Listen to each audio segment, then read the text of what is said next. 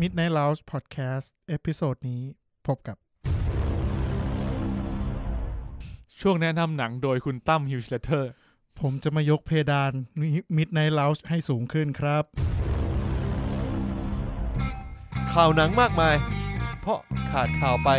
นานนะกรินเดอวอลกับคนทำพอดแคสต์แฮร์รี่พอตเตอร์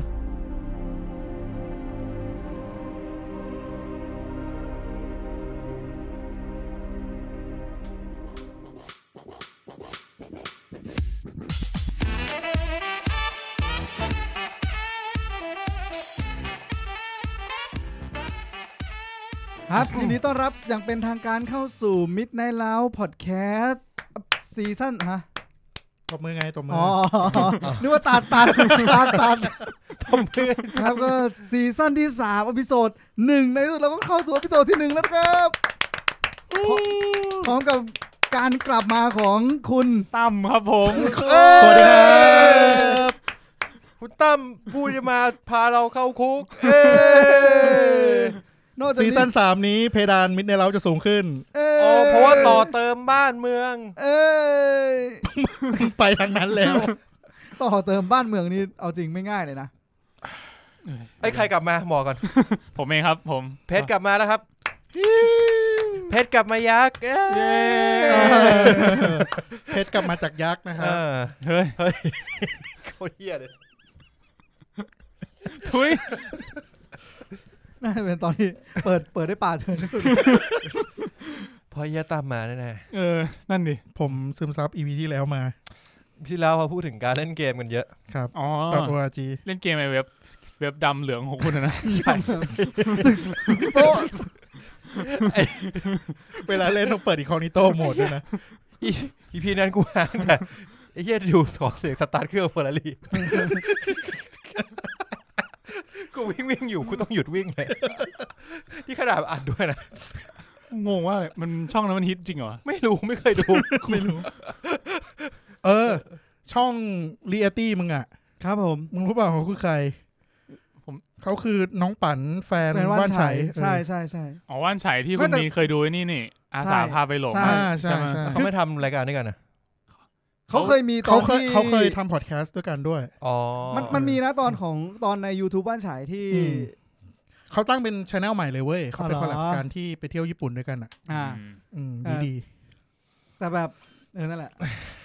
คือผมไม่มั่นใจในสเกลความแบบเป็นที่รู้จักของทั้งสองคนไงว่ายังไงผมก็เลยจริงๆอาสาดังเขาดังกว่ารายการเราอ่ะกูมั่นใจแน่นอนอันนั้นรู้ไงแต่หมายถึงว่าแบบอยู่ดีแบบสำลักเนี่ยช่องเรียลตี้นะครับเป็นแฟนของคุณว่านไฉนะครับผมฟังว่านไฉใครวะเขาเป็น AF เลยนะเว้ยว่านไฉใช่ไหมไม่รู้เป็น AF อะไรสักอย่างหนึ่งตอนเขาแข่ง AF ผมเชียร์เขานะน่าจะซีซั่นเดียวกับพี่ว่านปะว่านธนกิจซีซั่นเดียวกันน่าจะคนละซีซั่นนู่นเลยเหรอไม่จำไม่ได้แต่เหมือนเขาสนิทกันน่าจะ AF 3หรือ4เท่าๆนั้นว่าน AF 2ใช่คือเหมือนเราเคยดูแค่แบบ AF แค่ช่วงสักแบบ3 4 5แถวๆเนี้ยแล้วไม่ได้ดูเดี๋ยวนี้เขายังมีอยู่ไหมไม่มีแล้วเขาหายไปนานแล้วคุณดู3 4 5เนี่ยผมจำได้ผมดูถึง1 2 3 4แล้วผมเลิกดูละแถวๆนั้นนะกูสายเดอะสตาร์ว่ะไม่ได้ดู AF เท่าไหร่ดูแค่ First Stage แล้วก็พอมาเป็น AF ก็ไม่ได้ดู Academy Fantasia มันต้องมีเพลง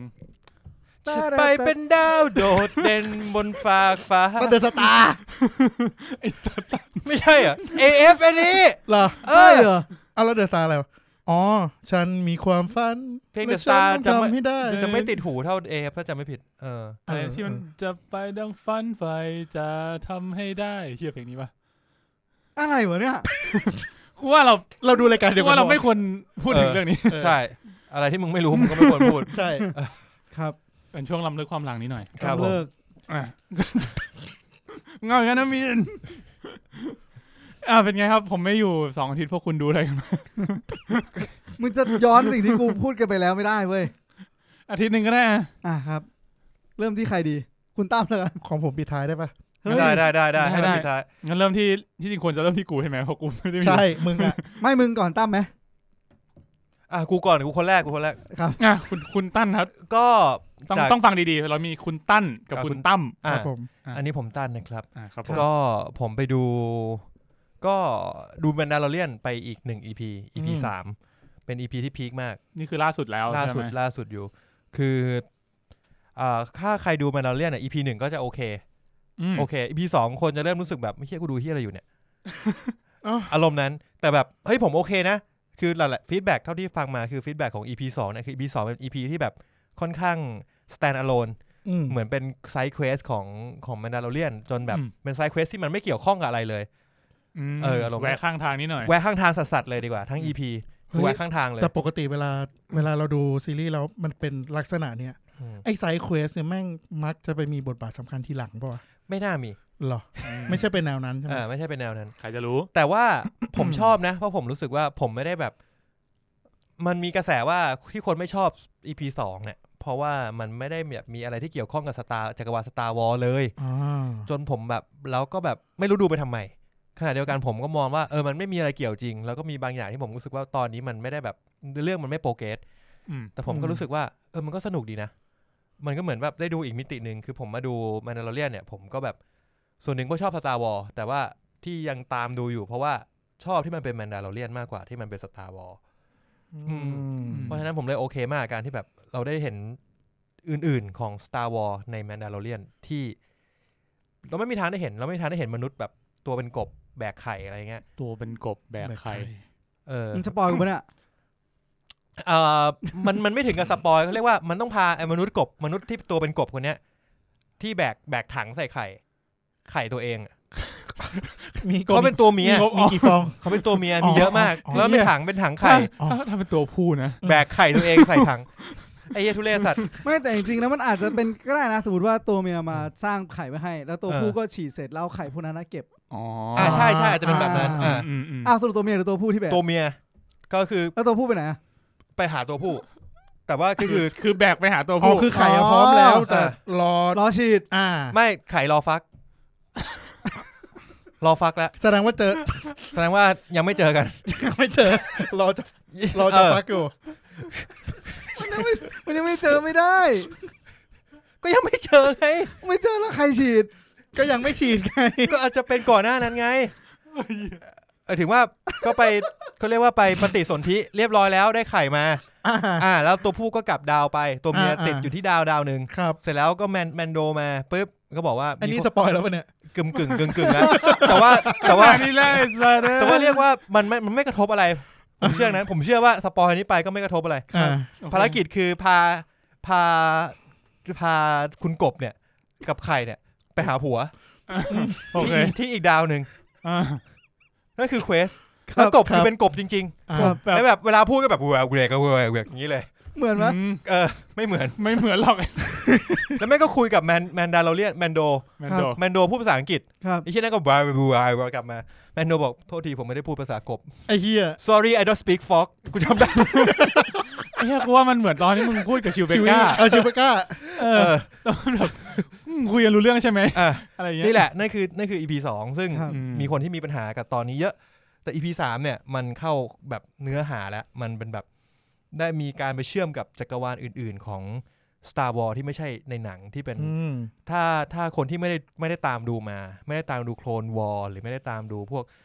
Star Wars Rebels ที่เป็นแอนิเมชันมาก็จะแบบเฉยๆแต่พอคนที่ตามมาปุ๊บเขาจะแบบโอ้นี่มัน best EP อารมณ์นั้นเหมือนว่าได้ตอบแทนที่เขาแบบได้ดูมาอย่างยาวนานซึ่งผมก็กลัวว่ามันจะมีปัญหาสำหรับคนที่ไม่ได้ตามดูพวกไซส์สตอรี่แบบนั้นเหมือนผมหรือเปล่าผมไม่ได้ตามดูอันนี้พอรู้เรื่องพอ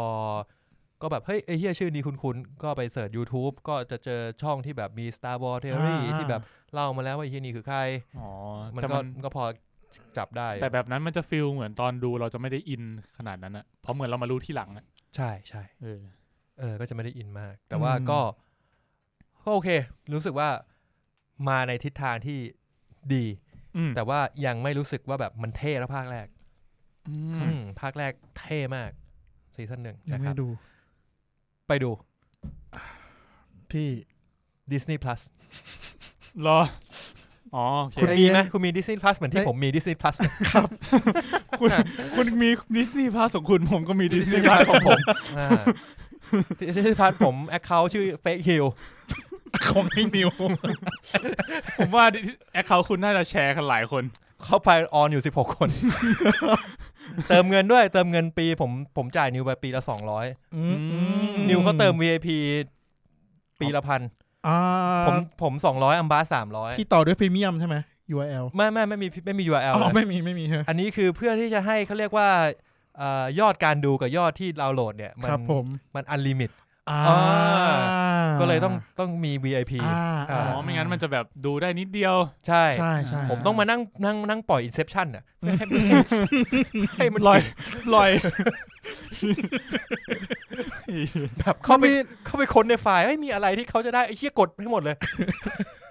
วันนั้นผมเคยจริงนะตอนผมได้โคโลใหม่ๆมาผมวันหนึ่งอ่ะไอดีเนี่ยมันจะต้องไม่จำเป็นต้องจ่ายตังค์แล้วเว้ยผมก็เลยปล่อยวันหนึ่งอ่ะมันสู้ได้แล้ววันต่อมาเต็มแม่งโอเวอร์ไป3 เท่าเฮ้ยมึงเพื่อนมึงได้ไงวะชมพูแน่นอนได้ไงวะเนี่ยเพื่อนมึงทำไอ้เหี้ยอะไรเนี่ยฟูลเฮดดีป่ะเนี่ยไม่รู้เหมือนกันครับโคโลยังสู้ไม่ได้ตกใจเลยเชื่อโหดสัตว์ผมไปดูอีกเรื่องด้วยครับผมก็คือจากอาทิตย์ที่แล้วได้คุย Queen's Gambit กับคุณแม็กและคุณนิวก็คือไม่ได้ไปเล่นเกมเว็บเหลืองดำแต่อย่างใดก็ไปดู Queen's Gambit มาครับดูจนจบแล้วจบใน1 วันจบรวดเดียวเลยไหนบอกมึงงานเยอะไงก็วันนั้นไม่มีงานก็คือดูวันธรรมดาวันอาทิตย์มึงเล่นมุกกันเนี่ยไม่ได้เล่นมุกโอเคกูดูวันอาทิตย์ก็ดูตั้งแต่วันนั้นไม่ได้มีอะไรทำก็ดูตั้งแต่แบบเช้า10 โมงจนแบบจบเลย 4-5 โมงก็จบแล้วตอนนึงมันไม่ยาวมากด้วยตอนนึงประมาณ1 ชั่วโมงนะไม่เกินแบบผมเห็นส่วนใหญ่แบบไม่ถึง50 นาทีประมาณนะ50 นาทีแต่มีแค่7 ตอนเองใช่พอมันมีแค่7 ตอนผมว่าที่คนดูจบกันเร็วเพราะว่ามันมี7 ตอน1คือถ้าเกิดว่าคุณดูไป10 ตอนคุณรู้ว่าซีรีส์นี้มี10 ตอนคุณต้องการดูรวดเดียวชั่วโมงนึง10 ชั่วโมงคุณจะรู้สึกว่าเฮ้ยมันจะมีความรีลักแทนในใจบอกว่าแบบมันอาจจะยาวไปนะดูแค่5ก่อนแล้วกันหรือดูแค่4ก่อนแล้วกันแต่พอ7แบบไอ้เหี้ยพอถึงตอน3ตอน4ไอ้เหี้ยครึ่งเรื่องแล้วว่ะมันแบบครึ่งเรื่องแล้วอ่ะใกล้จบแล้วว่ะก็จะมีกำลังใจดูต่อแต่พอ10 ตอนปุ๊บพอคุณถึงตอน4คุณจะแบบเหี้ยอีกเกินครึ่งพาก่อนพรุ่งนี้ว่ากันผมว่าหลังๆ Netflix มันทำแบบนี้บ่อยขึ้นนะเหมือนผมว่าเขาน่าจะแบบมีข้อมูลแล้วแหละว่าคนมันดูกันเป็นลักษณะไหนคนจะดูรวดเดียวถึงกี่ EP หรือว่าแบบซีรีส์ที่มีจำนวนเท่าไหร่ที่คนชอบดูอะไรเงี้ยเขาแบบพัฒนาแผนของเขาไปเรื่อยพวกเทคพวกนี้น่ากลัวมาพูดถึง Queen's Gambit หน่อยอันนี้ผมเห็นด้วยทุกอย่างที่คุณนิวกับคุณแม็กพูดแต่ว่าส่วนตัวผมรู้สึกว่ามันสนุกแต่ว่ามันไม่ได้ขนาดนั้นแต่ว่ามันยังเป็นซีรีส์ที่อยู่ในหมวดหมู่ที่ดูได้ดูสนุกแต่ว่าก็ไม่รู้สึกว่ามันแบบ extraordinary แต่มันดีนะมันดีมากนะผมใช้คำว่ามันดีมากนะแล้วก็เนื้อเรื่องมันน่าติดตามแล้วก็ผมว่าเขาเล่นถูกประเด็นด้วยประเด็นของสมมุติเป็นผมไม่รู้ว่าแต่ละคนคิดเหมือนกันเปล่าถ้าคุณจะดู Queen's Gambit คุณจะสนใจเรื่องอะไรถามเล่นๆถ้าคุณจะดูคุณคิดว่า Taylor Joy นั่นก็ใช่ หมายถึงว่าคุณจะเวทที่ส่วนไหนคุณรู้ว่าเขาเป็นคนที่เล่นหมากรุกเก่งเหมือนก็บอกว่าถ้าเราจะเล่าเรื่องของนักหมากรุกคนหนึ่งที่เป็นผู้หญิงทำยังแบบจะดึงดูดคนดูยังไงให้มันน่าสนใจให้อยากดูส่วนใหญ่หนังที่มันทำอย่างเงี้ยแล้วมันเน้นรางวัลเน้นคุณภาพก็จะไปเน้นที่ชีวิตความดราม่าของตัวเอกแล้วก็จะไม่ได้เน้นตัวคอนเทนต์เท่าไหร่คอนเทนต์หมายถึงว่าการที่เขาเป็นสมมติเป็นนักเทนนิสอันดับโลกก็ไม่ได้เน้นเรื่องเทนนิสเท่าไหร่มันเน้นเรื่องดราม่ามากกว่าตอนแรกผมเข้าใจว่า Queen's Gambit ก็จะคล้ายๆกันก็คือจะไปเน้นเรื่องดราม่าของนางเอกมากกว่าไม่ค่อยเน้นเรื่องหมากรุกปรากฏว่าผิดคาดมันเน้นเรื่องหมากรุกหนักมาก 70% ได้มั้งถ้าให้ผมเวทในหัวนะเน้นมากแล้ววิธีการที่แบบมันคล้ายๆโซโล่เลเวลลิ่งอย่างหนึ่งคือแบบ นางเอกก็ค่อนข้างอิมบาก็คือค่อนข้างเก่งมาก OP โอเวอร์พาวเวอร์มันก็ไม่ได้ OP ขนาดนั้นแต่มันก็มีความรู้สึกว่าอยากรู้ว่าเขาจะเก่งขึ้นไปขนาดไหนได้อีกเหมือนกันดูโซโล่เลเวลลิ่งแล้วทีนี้มันก็จะมีความแบบว่าต้องมาดูด้วยว่ามันจะวิเคราะห์ยังไงเพื่อจะให้นางเอกเก่งขึ้นไปอีกขณะเดียวกันก็จะมีสอดแทรกดราม่าชีวิตนางเอกเข้ามานิดหน่อยแบบที่เรารู้สึกว่ามันไม่ได้ยัดเยียดแล้วรู้สึกว่า มันก็ต้องมีสตอรี่ของมันที่นางเอกต้องเจอบ้างแต่ว่าเมนก็อยู่ที่การเป็นนักหมากรุกของนางเอกอยู่ซึ่งทำให้ผมชอบทำให้ผมชอบมากเพราะว่าแบบมันไม่ใช่หนังทั่วไปเขาก็จะเน้นอย่างที่ว่าไปเน้นดราม่าเยอะจนบางทีเราสึกว่าถึงช่วงหนึ่งของหนังเราจะเริ่มรู้สึกแบบมันจะเริ่มเอื่อยเรื่องนี้ก็มีตอนที่เอื่อยแต่ว่ามันก็จะฉุดเรากลับมาด้วยอะไรบางอย่างโดยรวมผมว่าค่อนข้างดีเรียกว่ามันทำได้ถูกจุดดีกว่าดีครับผมฟัง EP ที่แล้วเนี่ยพวกคุณคุยกันแบบเหมือนเฮ้ยวันนี้จะมาสปอยก็มึงไม่ได้ดูไอ้สัตว์อ้าวไม่ดูอ่ะคุณมีดูยังผมโบยก่อนไม่ได้ดูแน่เลยถ้าคิดนานเงี้ยกูโบยก่อนไม่รู้แล้วผมดูควีนแกมบิทไปแล้ว1 ตอนผมไหนๆก็ไหนแล้วนะไหนๆก็มาพูดถึงนะผมขอเสริมคุณตั้นไปแล้วกันคืออันแรกที่คุณตั้นบอกว่านางเอกมันอิมบาไม่มากในความรู้สึกผมในจากที่ดูตอน1เนี่ยตอน1คือแม่งอิมบาสัสไม่อยากสปอยไงไม่อยากให้ตั้งความหวังว่าสำหรับคนที่ยังไม่ได้ดูว่ามันแบบมันเก่งเวอร์อะไรเงี้ยผมเพิ่งดูตอน1ก็รู้แล้วล่ะดูตอน1ก็รู้แล้วแล้วก็ข้อดีจนถึงตอน1นะผมรู้สึกว่าเฮ้ยมันจบตอน1ได้แบบน่าติดตามตอนต่อไปแต่สามารถหยุดได้ใช่ตอน1จบดีมากเลยทุกตอนเป็นแบบนี้ตอน1ที่มันปีนเก้าอี้ป่ะใช่เฮ้ยไม่สปอยมันรู้ไม่ได้หรอกจริงแค่บอกปีนเก้าอี้ไม่มีอะไรรู้หรอกใช่ก็คือแบบพอจบตรงนั้นปุ๊บมันดีอ่ะแล้วก็แบบพักผ่อนแล้วก็ถามว่าพรุ่งนี้อยากดูไหมพรุ่งนี้อยากตื่นมาดูตอนต่อไปจริงๆผมยังคิดว่าถ้ามันจบตรงนั้นแล้วทำเป็นหนังใหญ่มันจบตรงแบบนั้นได้เลยนะอีกหน่อยนึงเถอะยังไม่โตเลยนะยังไม่โตเลยนะคือเราสามารถทำหนังเรื่องนึงที่มันเป็นแบบหลายซีซั่นหนังเรื่องเดียวหนังยาวเรื่องเดียวจบชั่วโมงครึ่งหรือ2 ชั่วโมงแล้วก็เล่าเรื่องให้เยอะกว่านี้แล้วก็จบแบบนั้นอ่ะได้ทำจบตั้งแต่ตอน1เลยฉากจบแบบนั้นซึ่งพอคุณต้านพูดอย่างเงี้ยผมรู้สึกว่าเรื่องนี้น่าจะเป็นนิมิตหมายอะไรนะเขาเรียกนะการทดลองที่น่าจะได้เห็นผลบางอย่างของ Netflix ว่าเนี่ยลองทำแบบเนี้ยจะเป็นยังไงคนดูจะชอบจะไม่ชอบอะไรไงอาจจะได้เห็นอะไรมากขึ้นผมเสริมควีนแกมบิทประมาณนี้นะผมไปดูมาตอนนึงผมเสริมเรื่องซีซั่น2แล้วกันผมคิดว่าทำได้แต่ว่าอาจจะไม่สนุกเท่านี้แล้วพอรู้สึกว่าในเรื่องที่เล่าตั้งแต่ EP 1จนถึง EP 7มันจบเควสมันจบสตอรี่นึงของคนนึงที่มันจะน่าสนใจแล้วครับ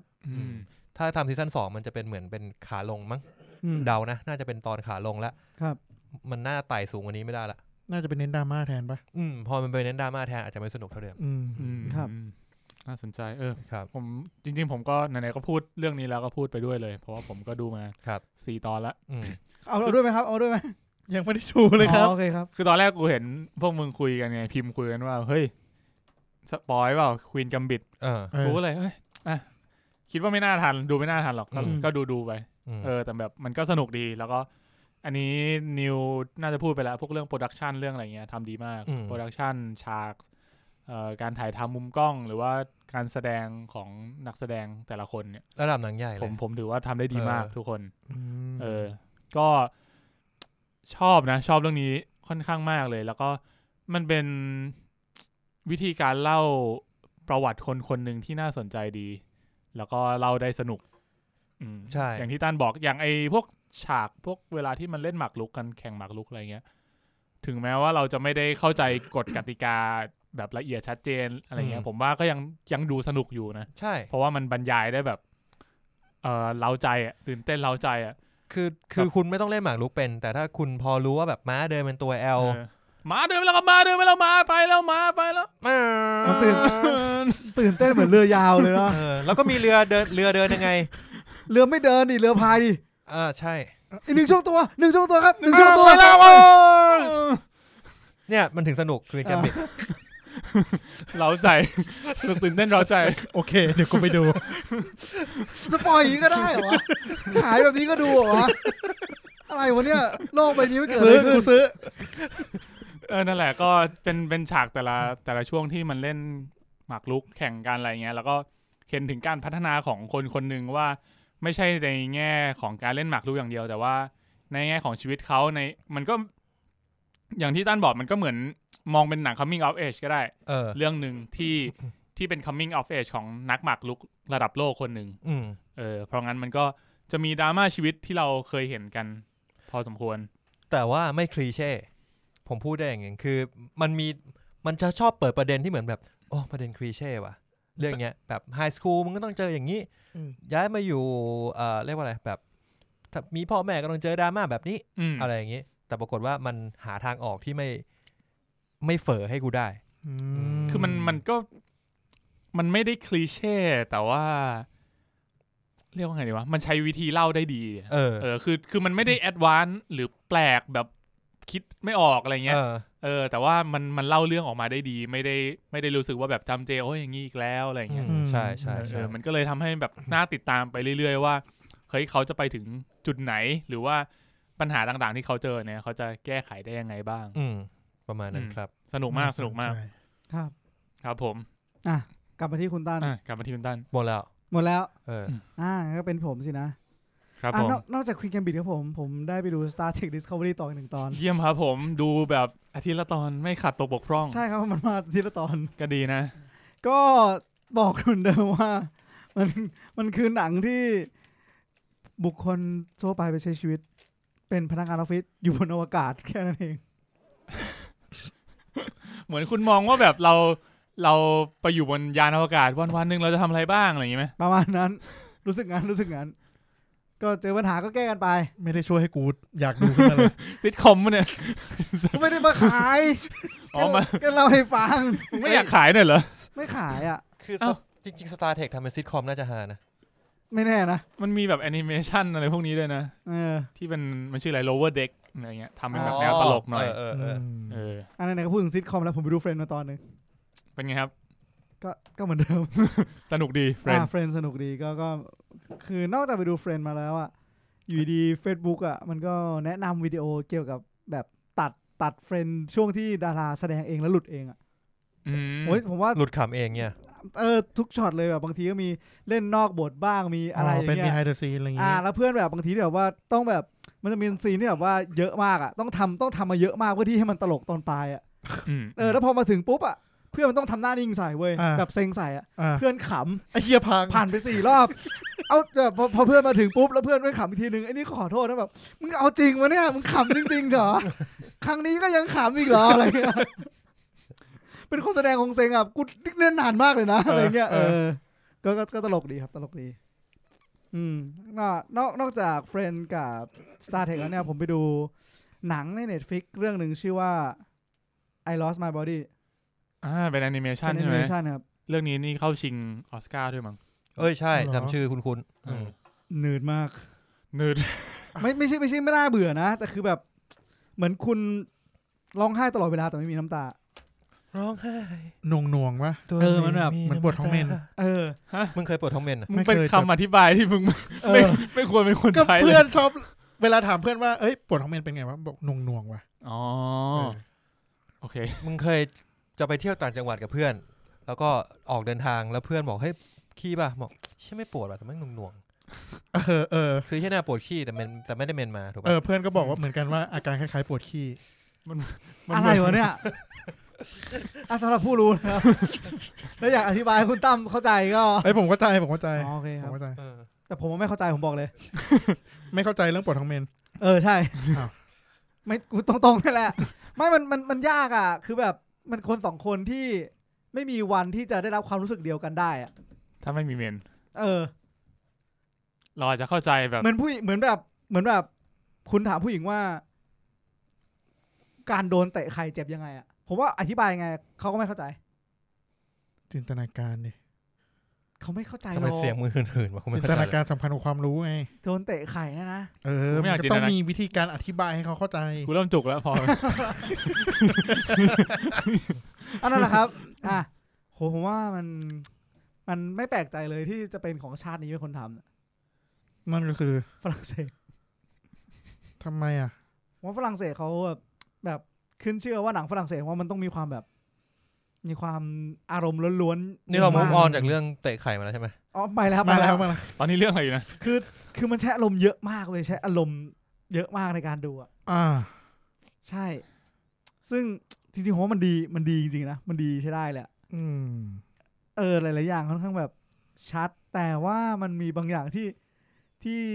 ผมสะดุดนิดนึงคือฉากที่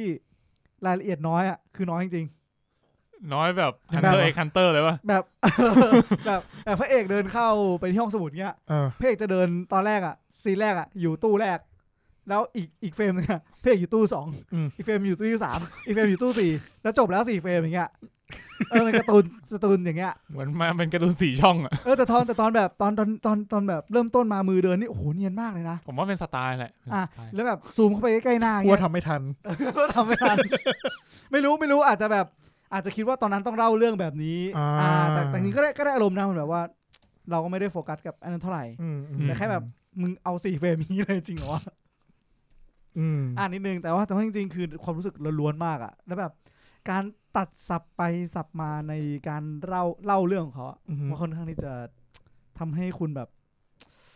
อดทนอดกลั้นมากพอตัวเลยเป็นอีกหนึ่งอารมณ์ที่ไม่เสียเวลานานมากเลยนะถ้าไม่ผิดชั่วโมงนิดเองไม่ยาวครับไม่ยาวมีจุดพีคไหมแบบไอ้ที่มันอัดมาตลอดเรื่องแล้วแบบมันพลั่งพลูอะไรเงี้ยตุ้มเลยมีมันไม่ตุ้มแบบโอ้เหมือนแบบค่อยๆเอามีดลากลงไปใช่แล้วก็กรีดแล้วค่อยๆมีน้ำไหลออกมามันตอนแรกมันไอ้นี่เว้ยตอนแรกมันเหมือนแบบเหมือนเอามีดมาจ่อที่มือคุณอ่ะค่อยๆเข้าใกล้ขึ้นค่อยๆเข้าใกล้ขึ้นค่อยๆเข้าใกล้ขึ้นแล้วก็แทงทะลุไปเลยอ่ะเชี่ยเห็นภาพเลยโอ้ยมือกูไม่ดูแล้วไม่แต่หลังจากนั้นอ่ะคำอธิบายหลายๆอย่างที่แบบต่อจากนั้นอ่ะก็ดีตอนนั้นผมว่าฟิลน่าจะเหมือนแบบคือมือกูทะลุไปแล้วมันก็น่าจะชาระดับนึงลองไปดูแล้วกันเดี๋ยวจะหลุดสปอยบางอย่างไปได้ครับโอเคน่าสนใจมากๆ My Body ครับส่วนผมเพิ่งเห็นเหมือนกันว่าเมื่อวานแม่บอกว่าแม่ดูเดอะคาวไป1 ตอนแล้วใช้ได้เลยกำลังจะถามแล้วแม่มึงดูอะไรมาบ้างตอนนี้จบตอน6แล้วโอ้โหใช้ได้นะครับก็อัปเดตช่วงแม่คุณมีนดูอะไรมาครับเดอะคาวครับแนะนำโดยแม่คุณมีนคนอื่นไอ้นิวป่ะคนชอบเยอะไอ้ต้านด้วยดีพ่อโกดูพ่อต้านและแม่มีนพ่อต้านและแม่มีนโอ้แม่ชอบมากแปลกเหมือนกันไม่คิดว่าจะชอบครับก็น่าจะหมดประมาณนี้แหละครับผมเห็นคุณดูสตาร์ทอัพไปด้วยเนี่ยผมที่ไหนล่ะแม่มึงอ่ะเฮ้ยใช่ครับแม่ผมเองใจเย็นเพื่อนเหมือนหาเรื่องไงอะไรวะเนี่ยตกใจเลยโอเคหมดแล้วมะตาคุณเพชรละครับผมก็อย่างที่บอกผมดูควีนแกมบิทไปแล้วก็ชอบมากครับแล้วก็อีกเรื่องก็ดูสตาร์ทอัพไปแล้ว1 ตอนนิดๆถือว่าดีคิดว่าจะค่อยๆดูไปเรื่อยๆสตาร์ทอัพตอนไหนนะตอน1ตอนแรกเลยดูไป EP เดียวงั้นวันนี้เราสปอยสตาร์ทอัพตอน1มั้ยมึงดูกันหมดแล้วเหรอยังกูดูตอน1แล้วแต่ตอน1อ่ะคือมีคนบอกว่าสตาร์ทอัพสนุกมากผมดูตอน1ผมรู้สึกว่าโอ้โหกูหน่วงมากเลยหน่วงไหมมึงหน่วงไหมใช้คำว่าดีมากเดี๋ยวมันเจ็บบ้าแล้วเว้ยดีมันล้าวอ่ะมันแบบเชี่ยมันไม่ควรเป็นอย่างงี้แต่แม่งเกาหลีมากเลยอ่ะผมเข้าใจแล้วที่คุณปุ๊กบอกว่ามันเหมือนอีเทวอนคืออะไรคือมันมีความแบบอย่างอีเทวอนก็เป็นการเริ่มต้นธุรกิจเหมือนกันเรื่องนี้ก็ตามชื่อเลยสตาร์ทอัพก็เป็นการที่แบบตัวเอกของเราพยายามที่จะเริ่มต้นธุรกิจอะไรสักอย่างนึงแต่ว่ามันก็มีเล่าเรื่องชีวิตของเขาตอนเด็กตอนโตขึ้นมาอะไรเงี้ยก็ถือว่าเล่าได้ดีน่าติดตามแล้วก็เปิดตัวแม่งเปิดตัวหลายๆคนเลยแม่งสลับกับอีเทวอนเลยคืออีเทวอนเปิดมาด้วยพระเอกใช่ป่ะแล้วก็หัวหน้าโอครับเดี๋ยวมึงมองหน้าคุณไมตันไม่ใช่แค่กูคนเดียวที่มองอยู่นั่นแหละทุกสายตาจับจ้องหัวหน้าโอครับครับมีลูกน้องไปแค่หัวหน้าใช่ไหมหัวหน้ามีแก๊งมินเนี่ยนไหมไม่น่ามีมันไม่มีก็แต่ว่าสตาร์ทอัพก็สลับกันอันนี้เปิดตัวได้นางเอกครับแล้วก็เปิดตัวพระรองอีกคนหนึ่งสลับกันเลยกูเห็นแบบในโซเชียลก็จะมีแบบทีมพระรองทีมพระเอกกันเต็มไปหมดเลยเหมือนตอนนั้นเลยอีเทวอนแบบมีนางเอกมีทีมนางรองกำลังจะบอกว่าพอเจอสปอยพวกเนี้ยเบาๆในโซเชียลอันนี้คือเหมือนมากเลยที่แบบว่าอีกคนก็จะเชียร์วัยเด็กอีกคนก็จะเชียร์คนปัจจุบัน มีวัยเด็กมีวัยปัจจุบันใช่ไอ้เหี้ยนี่มันก็เหมือน My Ambulance ว่ามันเป็นท่าคลาสสิกท่านึงอยู่ที่ว่ามึงจะเล่าออกมาได้ดีแค่ไหนจริงๆก็เหมือนโยนเหรียญใช่ไหมครับไม่ในอีเทวอนที่ผมชอบมันมีฉากนางเอกเดินไปโยนเหรียญไงก็แบบว่าฉากนั้นนี่อยากรู้คุณอยากรู้ไหมมันออกก้อยจริงๆหรือเปล่าหรือจริงๆมันไม่ได้ออกก้อยครับเราไม่ได้เป็นคนเลือกมันอยู่ที่โชคชะตาแต่บางครั้งก็ออกหัวบางครั้งก็ออกก้อยนะครับยังดีที่ออกหัวก้อยครับผมก็ดีใจที่มึงพูดเป็นหัวก้อยเหมือนกันดีครับมึงทำงานหนักไงมินครับผมนั่นแหละก็ดูไป1 EP แล้วคิดว่าจะดูต่อเรื่อยๆตอนนี้มีถึง EP 10ใช่ครับเขาออกอาทิตย์ละ2 ตอนมั้งน่าจะมีกี่ EP ทั้งหมด16เดาว่าน่าจะ16เหมือนเดิมนะของเกาหลี16 EP แห่งความรักอะไรวะคุณเพชรหมดยังอีกเรื่องนึงครับอนิเมะครับก็จากที่คุณผู้ฟังแนะนำมานะครับผมก็ไปดูมาจบเรียบร้อยแล้วรันวิทเดอะวินให้คุ้นชื่อนั่นมันกรวิทเดอะวินมึงรู้ด้วยเหรอคือว่าน่าจะใช่แล้วอะไรวะเนี่ยนั่นมันหนังคือไม่ได้มุกนะมันคุ้นจริงๆกูรู้เลยรันวิทเดอะวินครับก็เป็นอนิเมะญี่ปุ่นที่เล่าเรื่องถึงชมรมวิ่งเป็นวิ่งผลัดทางไกลของมหาลัยนึงวิ่งผลัดทางไกลคิดซะว่าคุณมี10 คนวิ่งคนละ20 กิโลไกลขนาดนั้นเลยเหรอไกลขนาดนั้นเชี่ยมีกี่คนนะ10 คนคนละ20 กิโลไปเชียงใหม่เหรอเดี๋ยว200 โลเองเพื่อนเหรอไปถึงแค่สุพรรณเพื่อน200 โลถึงไหนสุพรรณใช่คำว่าแค่สุพรรณเหรอ200 โลน่าจะเกือบถึงหัวหินแล้วอีกนิดนึงหัวหินประมาณ300 โลชะอำชะอำแถวๆชะอำน่าจะได้ฟังดูไกลอยู่ดีนั่นแหละก็ยังไม่ไกลเท่าพี่ตูนครับครับใช่แหละก็ไกลประมาณนั้นเป็นอนิเมะที่สนุกดีผมค่อนข้างชอบเลยก็จริงๆส่วนตัวเหมือนค่อนข้างชอบพวกเมะเกี่ยวกับกีฬาอยู่แล้วพวกการ์ตูนพวกอนิเมะเกี่ยวกับกีฬาเพราะงั้นเรื่องนี้ก็ค่อนข้างอินแล้วความเป็นการ์ตูนกีฬามันจะมีความเท่ความคูลแบบแมนอยู่นึกว่าความเวอร์ไหมเรื่องนี้ผมว่าค่อนข้างสมจริงมากๆนะแล้วก็เก็บรายละเอียดได้ดีมากทั้งแบบฉากหรือว่าป้ายหรือว่าวิวทิวทัศน์อะไรเงี้ยเขาทำออกมาได้สวยมากแล้วก็เมื่อกี้พูดถึงอะไรวะพูดถึงล่าสุดที่เราจับได้คือ300 โลอ่ะนั่นแหละก็เป็นอนิเมะที่พูดถึงว่ามันมีความคูลมีความเท่เพราะว่ามันจะเหมือนแบบคุณคิดดูว่าเป็นภาพของนักวิ่งหุ่นดีๆ10 คนมาวิ่งด้วยกัน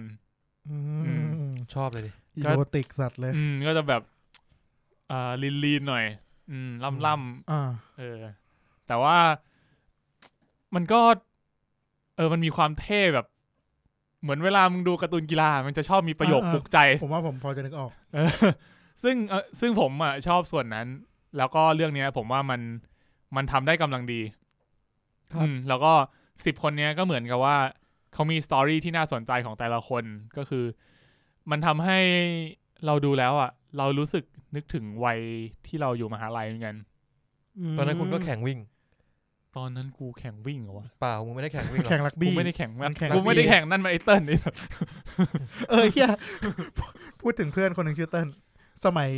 เข้าปี 1กูจำมึงสลับกับไอ้เติ้ลแบบตลอดเวลารูปร่างเดียวกันมีคนบอกบ่อยคือแบบเฮียนี่ไอ้เพชรใช่ไหมวะคือลักษณะเหมือนคล้ายๆกันพี่มีสนิทกับพี่เติ้ลใช่ไหมพี่เติ้ลเล่นบาสหัวแตกเพชรเหรอตอนนั้นคิ้วแตกโดนศอกไอ้เหี้ยเติ้ลมันไม่เล่นบาสนั่นแหละก็ทำให้แบบนึกถึงตอนมหาลัยเหมือนกันว่าตอนมหาลัยมันเป็นช่วงวัยที่ดีนะมันเป็นวัยที่เรามีพลังคำพูดแก่มากอะบอกเลยกูว่าเริ่มแก่แล้วมึงจบมหาลัยมาเกือบ10 ปีแล้วไหมโอ้โหแก่กว่าเดิมใช่ไงคือมันทำให้นึกถึงว่าแบบเฮ้ย บางอย่างที่ตอนมหาลัยเราอาจจะแบบเคยทำหรือไม่เคยทำเงี้ยพอนึกย้อนไปแล้วแบบผมชอบคำหนึ่งคือเหมือนกับว่าคนเรามักจะเสียดายในสิ่งที่เราไม่ได้ทำมากกว่าสิ่งที่เราทำจริงเว้ยเพราะงั้นก็เลยรู้สึกว่ามันเป็นช่วงวัยที่ถ้ายังมีพลังอยู่แล้วแบบอยากทำอะไรอ่ะใช่ก็ออกไปสู้ด้วยกันไปสู้เว้ยก็ออกไปสู้ด้วยกันออกไปสู้ออกไปสร้างความเปลี่ยนแปลงหน่อยถ้าคุณยังไหวคุณก็ออกไปใช่ผมตายได้อย่างเดียวก็ไม่เป็นไรเราไม่ได้กดดันกันใช่เราใครสะดวกทางไหนก็ไปทางนั้นเรียกว่าแต่ละคนก็มีวิธีใช่ในการสู้ที่แตกต่างกันเนาะซึ่งนั่นแหละก็เป็นเรื่องที่สนุกแล้วก็ค่อนข้างชอบแล้วก็มีสตอรี่ของแต่ละคนที่ดีฉากจบที่ค่อนข้างเพย์ออฟพอสมควรใช้ได้ครับผมผมส่งต่อให้คุณตั้มเลยครับครับผมสวัสดีวัยรุ่นทำไมสวัสดีวัยรุ่นวะก็ดูอะไรมาบ้างครับคุณตั้มผมดูจริงๆก็ดูมาเยอะเหมือนกันนะหลักๆจะดูเป็นด็อกิเมนทารีโอ้โหสายนี้ว่ะก็เตรียมด็อกิเมนทารีมาประมาณ 4-5 เรื่องโอ้ยข้อมูลแน่นก็หนังอีก3เรื่องนี่คือไปดูมาใช่ครับเริ่มมาที่เรื่องไหนดีครับผมจะไล่จากเบาไปหาหนักแล้วกันเริ่มจากเรื่องแรกคือ The Trial of the Chicago 7นี่คือเบาของมึงอะผมว่าเรื่องนี้ความเบามันคือมันค่อนข้างดูสนุกใช่แล้วก็อีกอย่างนึงคือพวกคุณเคยเล่าไปแล้วก็เลยแบบจะได้พูดคร่าวๆไปดูตามสนุกไหมสนุกผมชอบมากเลยชอบมากสนุกมากคือมันเป็นฉากการพิจารณาคดีเนาะซึ่งมันก็ซ้ำๆวนๆกันไปแต่ว่ามันสนุกในลักษณะที่วิธีการเล่าเรื่องอะแม่งตัดสลับกับภาพเหตุการณ์ต่างๆอะไรเงี้ยใช่ทำให้ไอ้การพิจารณาคดีอย่างเดียวเนี่ยแม่งไม่น่าเบื่อเลยไม่มีช่วงน่าเบื่อเลยใช่แม่งดีมากเลยโคตรดีเรื่องนี้ใช่แล้วก็โหข้ามไปตอนจบเลยกันฉากจบแม่งกูน้ำตาไหลเลยจริงผมก็น้ำตาไหลคือจากที่ดูมาทั้งตอนก็ไม่ได้รู้สึกอะไรแต่พอฉากจบเท่านั้นแหละไอ้เหี้ยแบบน้ำตาไหลภาคเลยแบบผมขอขัดโรแมนติไซซ์คุณแป๊บนึงได้ไหมครับผมคือทุกอย่างในเหตุการณ์เนี่ยส่วนใหญ่เป็นเรื่องจริงยกเว้นฉากจบอันนี้การันตีว่าฉากจบไม่ใช่อย่างนี้ใช่ฉากจบธรรมดาอันนี้ก็ไปอ่านมาแล้วชีวิตจริงเป็นธรรมดาเลยเรื่องที่2อันนี้ดูจาก Netflix เนาะเรื่องที่2นี่จาก Vimeo คือ The Kingmaker ช่วงนี้อินมันจบมันดูได้วันเดียวว่าตอนนั้นคือด็อกิเมนต์มันยังดูได้อยู่ครับแต่ว่าทาง Documentary Club เขาทำโปรโมชั่นให้ดูฟรีวันนั้นใช่ไหมดูฟรีปะไม่ใช่ไม่ได้ดูฟรีอันนั้นคนละเรื่องอีกเรื่องมันมีอีกเรื่องนึงอันนี้คือดูได้ยังดูได้อยู่แต่ว่าเป็นแบบจ่ายเงินใช่จ่ายเงิน 0.99 มั้งประมาณ30 บาทอยากดูเรื่องนี้ดีเป็นคือสารคดีเขาเล่าเรื่องการเมืองของประเทศฟิลิปปินส์ก็คือตัวหลักเนี่ยคือ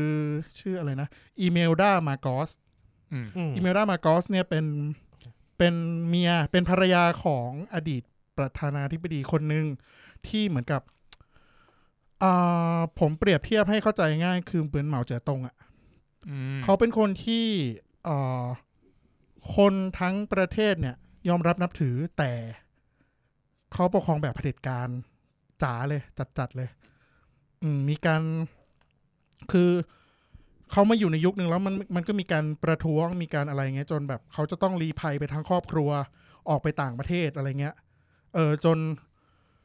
คือเหมือนกับอีเมลดาเป็นคนชักใยเป็นคนอยู่เบื้องหลังเลยเป็นแบบนั่นแหละเป็นคน control power ทั้งหมดเลยจนเขาหาทางที่กลับประเทศได้เว้ยแล้วก็ดันลูกชายขึ้นมาดันลูกชายขึ้นมาสมัครเป็นรองประธานาธิบดีคือไม่สมัครเป็นประธานาธิบดีนะคือเหมือนกับต้องการจะอยู่ในตำแหน่งรองประธานาธิบดีแล้วก็กินไปเรื่อยๆเข้าใจได้กินทีละนิดทีละหน่อยแต่ว่าอยู่นานอะไรเงี้ยครับแล้วก็เขาค่อนข้างเป็นผู้มีอิทธิพลในประเทศแล้วก็เป็นผู้สนับสนุนของประธานาธิบดีคนปัจจุบันชื่ออะไรนะโจไบเดนดูเตอร์เต้ผิดประเทศนั่นแหละก็ได้เห็นเหมือนกับ อันนี้เขาถ่ายทอดจากฝั่งผู้มีอำนาจว่าแม่งต้องทำยังไงเพื่อที่จะรักษาอำนาจบ้างทำเร็วทำชั่วขนาดไหนก็ต้องทำอะไรเงี้ยเพื่อที่จะรักษาอำนาจเพื่อที่จะคืนอำนาจตัวเองมาแล้วก็แบบพยายามล้างภาพสร้าง propaganda ให้คนรู้สึกว่าเอ้ยครอบครัวเนี้ยแม่งคือพ่อพระแม่พระอะไรเงี้ยแจกเงินเป็นว่าเล่นเลยอะไรเงี้ยเป็นเรื่องที่ดีมากๆอีกเรื่องหนึ่งคนที่เล่นนั่นเป็นเขาถ่ายเป็นด็อกิเมนทารีคือคนนั้นคือตัวจริงเลยปะใช่เขาเล่นเขาคือตัวเขาเองIMDb คืออิเมลดามาโกสเล่นเป็นเซลฟ์ใช่แล้วก็ภาพทั้งหลายแหละก็คือก็เหมือนกับก็คือถ่ายแบบเป็นฟุตเทจจริงเป็นฟุตเทจจริงแล้วก็แบบไปค้นตามเทปที่บันทึกไว้อะไรเงี้ยช่วงสมัยคือเขาเป็นอดีตนางคล้ายๆเป็นมิสยูนิเวิร์สฟิลิปปินส์อะไรเงี้ยจริงไหมเนี่ยจริงอดีตนางงามสักเวทีนึงใช่แล้วก็ตัวมาโกสเนี่ยตอนนั้นเขาเป็นประธานาธิบดีพอดีแล้วก็นั่นแหละครับอย่างที่คุณเข้าใจครับก็เลยเหมือนกับไม่ได้แต่งงานกันด้วยความรักอะไรอย่างนี้เรื่องนี้น่าดูสนุกก็ตามสนุกตามสไตล์ด็อกิเมนทารีครับผมครับเรื่องถัดไปตอนนี้มาเราผ่านมากี่เปอร์เซ็นต์แล้วครับ2 เรื่องอ่ะจากประมาณ 7-8 เรื่องดีครับไต่ระดับได้ดีครับกูยก EP นี้ให้มึงเลย ว่าเราตัดจบที่ตั้มเลยไหม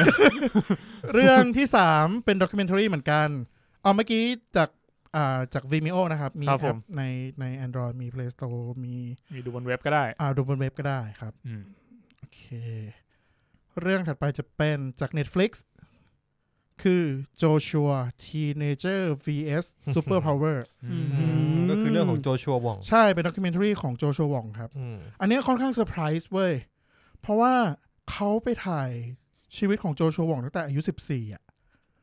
ตอนนี้เขาอายุเท่าไหร่โอ้เซิร์ชเลยจำไม่ได้แต่คือหลายปีแล้วอ่ะ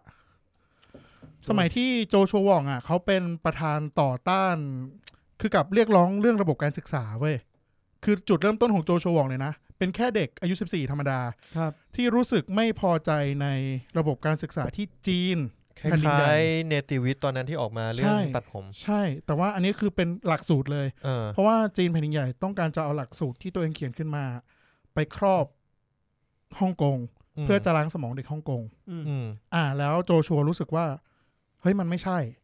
ครับก็เลยเหมือนกับตอนแรกมีแค่ตัวคนเดียวเลยใช้ Facebook เป็นการเคลื่อนไหวครับเขามีโอกาสได้แบบมีแคมเปญนึงที่เหมือนกับ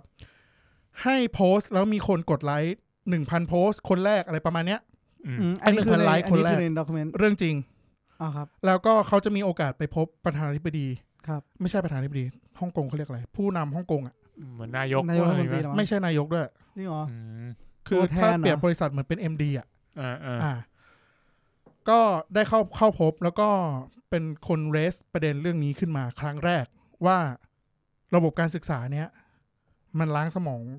มันพยายามล้างสมองคนฮ่องกงนะช่วยถอนออกไปได้ไหมอะไรประมาณนี้ทำไมจะต้องเอาหลักสูตรนี้เข้ามาใช้ด้วยอะไรเงี้ยตำแหน่งแบบอันนี้จริงว่า Chief Executive of ฮ่องกงคือมันคือจีนแผ่นดินใหญ่มันมองเป็นรัฐไงมองเป็นจังหวัดนึงอ่ะแล้วก็ส่งคนนี้มาปกครองประมาณนั้นแล้วก็เขาก็เริ่มเคลื่อนไหวโดยการที่ตอนแรกอ่ะมีเขาตัวคนเดียวนะแต่พอเขาเริ่มมีพื้นที่สื่อปุ๊บก็เริ่มมีแนวร่วมเว้ยก็เขาก็นัดประชุมกันผมจำชื่อองค์กรเขาไม่ได้ว่ะงานระหว่างนี้นะครับอัปเดตโจชัววองอายุ24ปีครับใช่โหคือถ่ายตั้งแต่10 ปีมาใช่10 ปีตอนนั้นเราก็ Scholarism คือองค์กรแรกที่เขาตั้งไม่แน่ใจว่าใน Netflix แปลว่าอะไรScholarism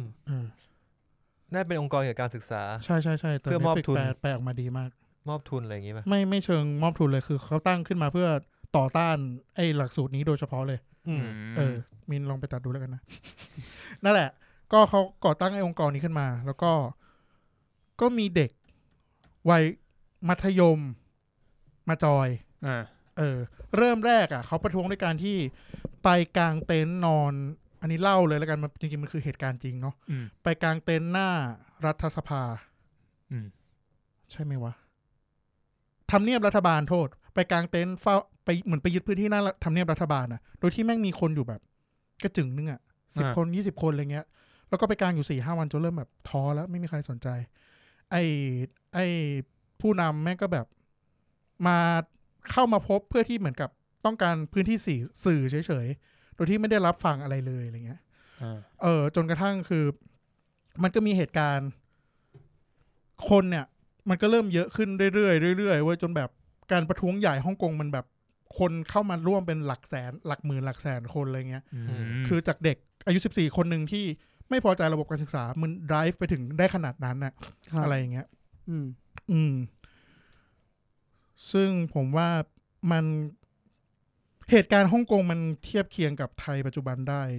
ชัดเจนมากๆเลย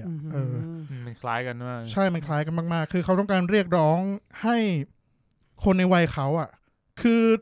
เรียกว่าอะไรคีย์เวิร์ดแม่งมาหมดเลยให้มันจบที่รุ่นเรามีคือเหตุเขาพูดประมาณว่าเหตุการณ์พวกนี้มันควรจะจบที่รุ่นเรา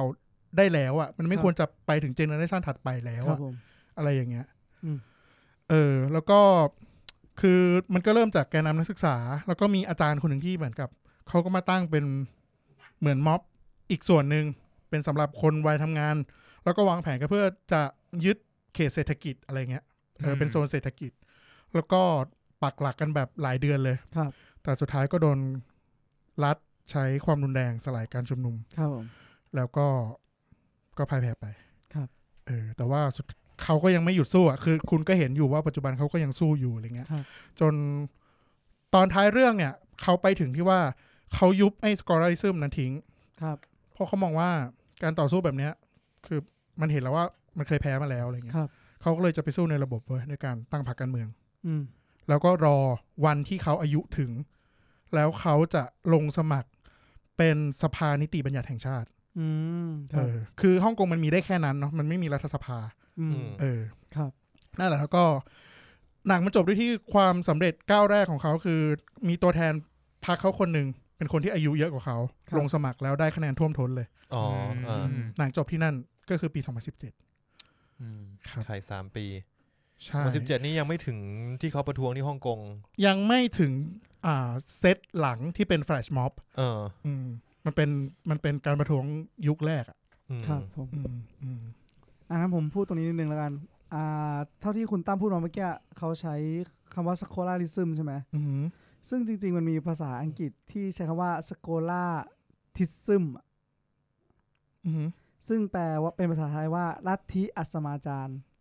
หมายถึงวิธีคิดเชิงวิพากษ์วิจารณ์ที่มีอิทธิพลต่อการเรียนการสอนของนักวิชาการในมหาวิทยาลัยในยุโรปสมัยกลางหมายถึงหลักสูตรที่ใช้วิธีดังกล่าวมาสนับสนุนและเผยแพร่หลักความเชื่อในสังคมที่มีความหมายหลากหลายขึ้นเรื่อยๆประมาณนั้นก็คือเหมือนกับก็คือ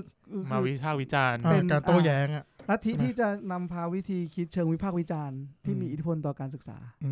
อันนั้นดั้งเดิมพอใช้คำว่าลัทธิแล้วมันดูไม่ค่อยดีเลยมันเป็นรากภาษาไงมันเป็นรากภาษาเหมือนแบบเข้าใจสโคลาทิซึมแล้วก็พอทีนี้ก็เลยมาตั้งเป็นสโคลาริซึมจำไม่ได้ว่า Netflix ใช้คำว่าอะไรแต่ว่า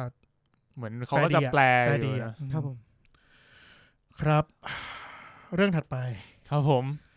กำลังเข้มข้นเลยครับอันนี้ใน Vimeo เหมือนกันครับเป็นเรื่องไม่ยาวมากเป็นด็อกิเมนทารีที่สำนักข่าวหนึ่งของออสเตรเลียจัดทำขึ้นครับมันชื่อว่า SBS Deadline ดูที่ไหนครับเนี่ยปัจจุบันใน Vimeo ไม่อยู่แล้วว่ะคือตอนนั้นเนี่ยมันอยู่ใน YouTube แต่ว่าไม่สามารถดูในประเทศไทยได้ครับก็ต้อง VPN ออกไปดูแล้วก็เหมือนกับมีคนทำซับไทยแล้วก็ไปใส่ไว้ใน Vimeo ใน Facebook ไม่แน่ใจอาจจะยังอยู่แหละในบางเพจแต่ว่าใน Vimeo ไม่อยู่แล้วเขาเป็นสำนักข่าวมาติดตามน้องรุ้งปนัสยาเรื่องนี้ยังอยู่ปะใน Vimeo ไม่อยู่แล้วน่าจะหาดูได้ใน Facebook หรือว่าตามเว็บอัปโหลดเสียดายว่ะหนังทั่วไปจริงๆเล็งเรื่องนี้อยู่ดีมากๆดีมากๆเลยเซฟไว้แล้วนะแต่แบบดูไม่ทันคือผมก็ไม่คิดเหมือนกันว่ามันจะตามไปลบได้ถึง Vimeo นะใช่อุตส่าห์ไม่เอาลง YouTube นะใช่ใน YouTube อาจจะ VPN ไปบางประเทศแล้วยังดูได้นะคิดว่าแต่มันตลกตรงที่มันทำโดยสื่อออสเตรเลียใช่ป่ะแต่ว่าดูในประเทศออสเตรเลียไม่ได้ไม่เข้าใจเหมือนกันดูในไทยไม่ได้เนี่ยเข้าใจได้แต่ดูในออสเตรเลียไม่ได้ผมก็ไม่เข้าใจ เสิร์ชหาก็ไม่เจอนะลองไปดูในมันมี Facebook Page นึงที่เป็นเหมือนกับคนไทยในออสเตรเลียอะไรประมาณเนี้ยเขาน่าจะทำซับไว้อยู่ก็คือเขาเหมือนกับคล้ายๆผมว่าสตอรี่คล้ายๆกับโจโฉวองคือเขามาตามติดน้องรุ้งปนัสยาในช่วงที่เพิ่งเริ่มการต่อสู้อ่ะครับเพิ่งเริ่มเลยยังไม่มีถ้าเดาไทม์ไลน์น่าจะประมาณช่วงกลางปีด้วยซ้ำยังไม่ได้เข้มข้นยังไม่ถึงช่วงเข้มข้นช่วงเดือนสิงหายังไม่ได้อ่านข้อเรียกร้อง10 ข้อนั้นนะครับเขาก็สัมภาษณ์ว่าคือมันมีบทสัมภาษณ์ที่ทัชเยอะเช่นกลัวไหมจำได้คือน้องก็คนน่าจะได้เห็นกันแล้วคือน้องก็บอกว่ามันก็กลัวนะแต่คือมันก็ต้องสู้อะไรอย่างเงี้ยคือจับใจความได้ประมาณนี้ผมก็จำคำพูดทั้งหมดไม่ได้แล้วก็คือน้องมันกลัวอีกอย่างนึงคือกลัวว่าถ้ารัฐจับน้องไปแล้วมันจะไม่มีคนสู้ต่อครับตัวด็อกิเมนทารีจบที่ตอนที่น้องรุ้งโดนรวบไปครั้งแรกโดนจับครั้งแรกที่เอานั่งรถเข็นแล้วก็ที่โดนอุ้มใช่ไปจะขอดีที่ว่ามีนักข่าวสำนักนี้อยู่พอดีแล้วก็โอ้จากฉากจบแม่งพีคมากนี่ป่ะยาวครึ่งชั่วโมงป่ะใช่โอเคเสิร์ชตามชื่อเลยครับหาไม่ยากคือการจริงเหรอจริง SBS Deadline SBS Deadline DATE LINE SBS เข้าใจว่าน่าจะเป็นชื่อสำนักข่าวนะแล้วก็ Deadline เดทมันใช้คำว่า Deadline ไม่รู้ว่าพิมพ์ผิดหรือว่า DATELINE Deadline ไม่แน่ใจว่ามันไม่รู้ว่ะหาเจอไม่ยากจริงเสิร์ชเจอเลยบอกเลยดีมากๆครับอยากให้ทุกคนได้ดูนี่คือเรื่องที่เท่าไหร่ละ4 1 2 3 4ต่อไปเรื่องที่5ครับมึงดูมากี่เรื่องนะคือจริงๆดูมาก็หลายเรื่องอยู่แต่ยกมา8เรื่องมันเป็นชื่อตอนหนึ่งว่า Thailand on the Brink ของ SBS Deadline น่าจะเป็นชื่อซีรีส์ของเขา SBS Deadline เหมือนเป็นรายการอารมณ์นั้นแหละใช่ครับประมาณนั้นผมว่าอยากให้ทุกคนได้ดูลองไปหากันดูครับผมเรื่องถัดไปเป็นด็อกิเมนทารีใน Vimeo เหมือนกันครับเป็นสารคดีสั้น15 นาทีจริงๆเรื่องนี้ก็ไม่มีอะไรมากเป็นชื่อเรื่องว่าสวรรคาลัยสวรรคาลัยใช่คือเป็นภาพเหตุการณ์ที่โรงพยาบาลศิริราชช่วงวันที่13 ตุลาคม 2016โอ้โหก็คือวันสวรรคตของรัชกาลที่ 9คือตัวด็อกิเมนทารีเนี่ยเหมือนเป็นหนังเงียบอะหมายถึงว่าไม่มีบทพูดไม่มีบทสัมภาษณ์ไม่มีอะไรทั้งสิ้นแต่ว่าถ่ายบรรยากาศถ่ายให้เราได้เห็นว่าที่นั่นน่ะมันเกิดอะไรขึ้นบ้างบรรยากาศมันเป็นยังไงผู้คนที่อยู่ที่นั่นเขาแสดงออกยังไงอะไรเงี้ยคือเมื่อเวลามันผ่านไปสัก 4-5 ปีเนี่ย 3-4 ปีเนี่ยเวลาเรามองย้อนกลับไปแล้วก็มันทำให้เราได้คิดถึงอะไรบางอย่างคือณตอนนั้นเราอาจจะไม่ได้คิดแบบนี้แต่พอมองย้อนกลับไปแล้วก็โหมันขนาดนี้เลยว่ะอะไรเงี้ยอันนี้น่าดูผมว่าน่าดูสั้นๆ15 นาที15 ทีเหรอใช่ครับตอนนี้น่าจะ 0.99 หรือ 0.69 เหรียญไม่แน่ใจใน Vimeo อันนี้แหละที่เพจบอกว่าเขาเอามา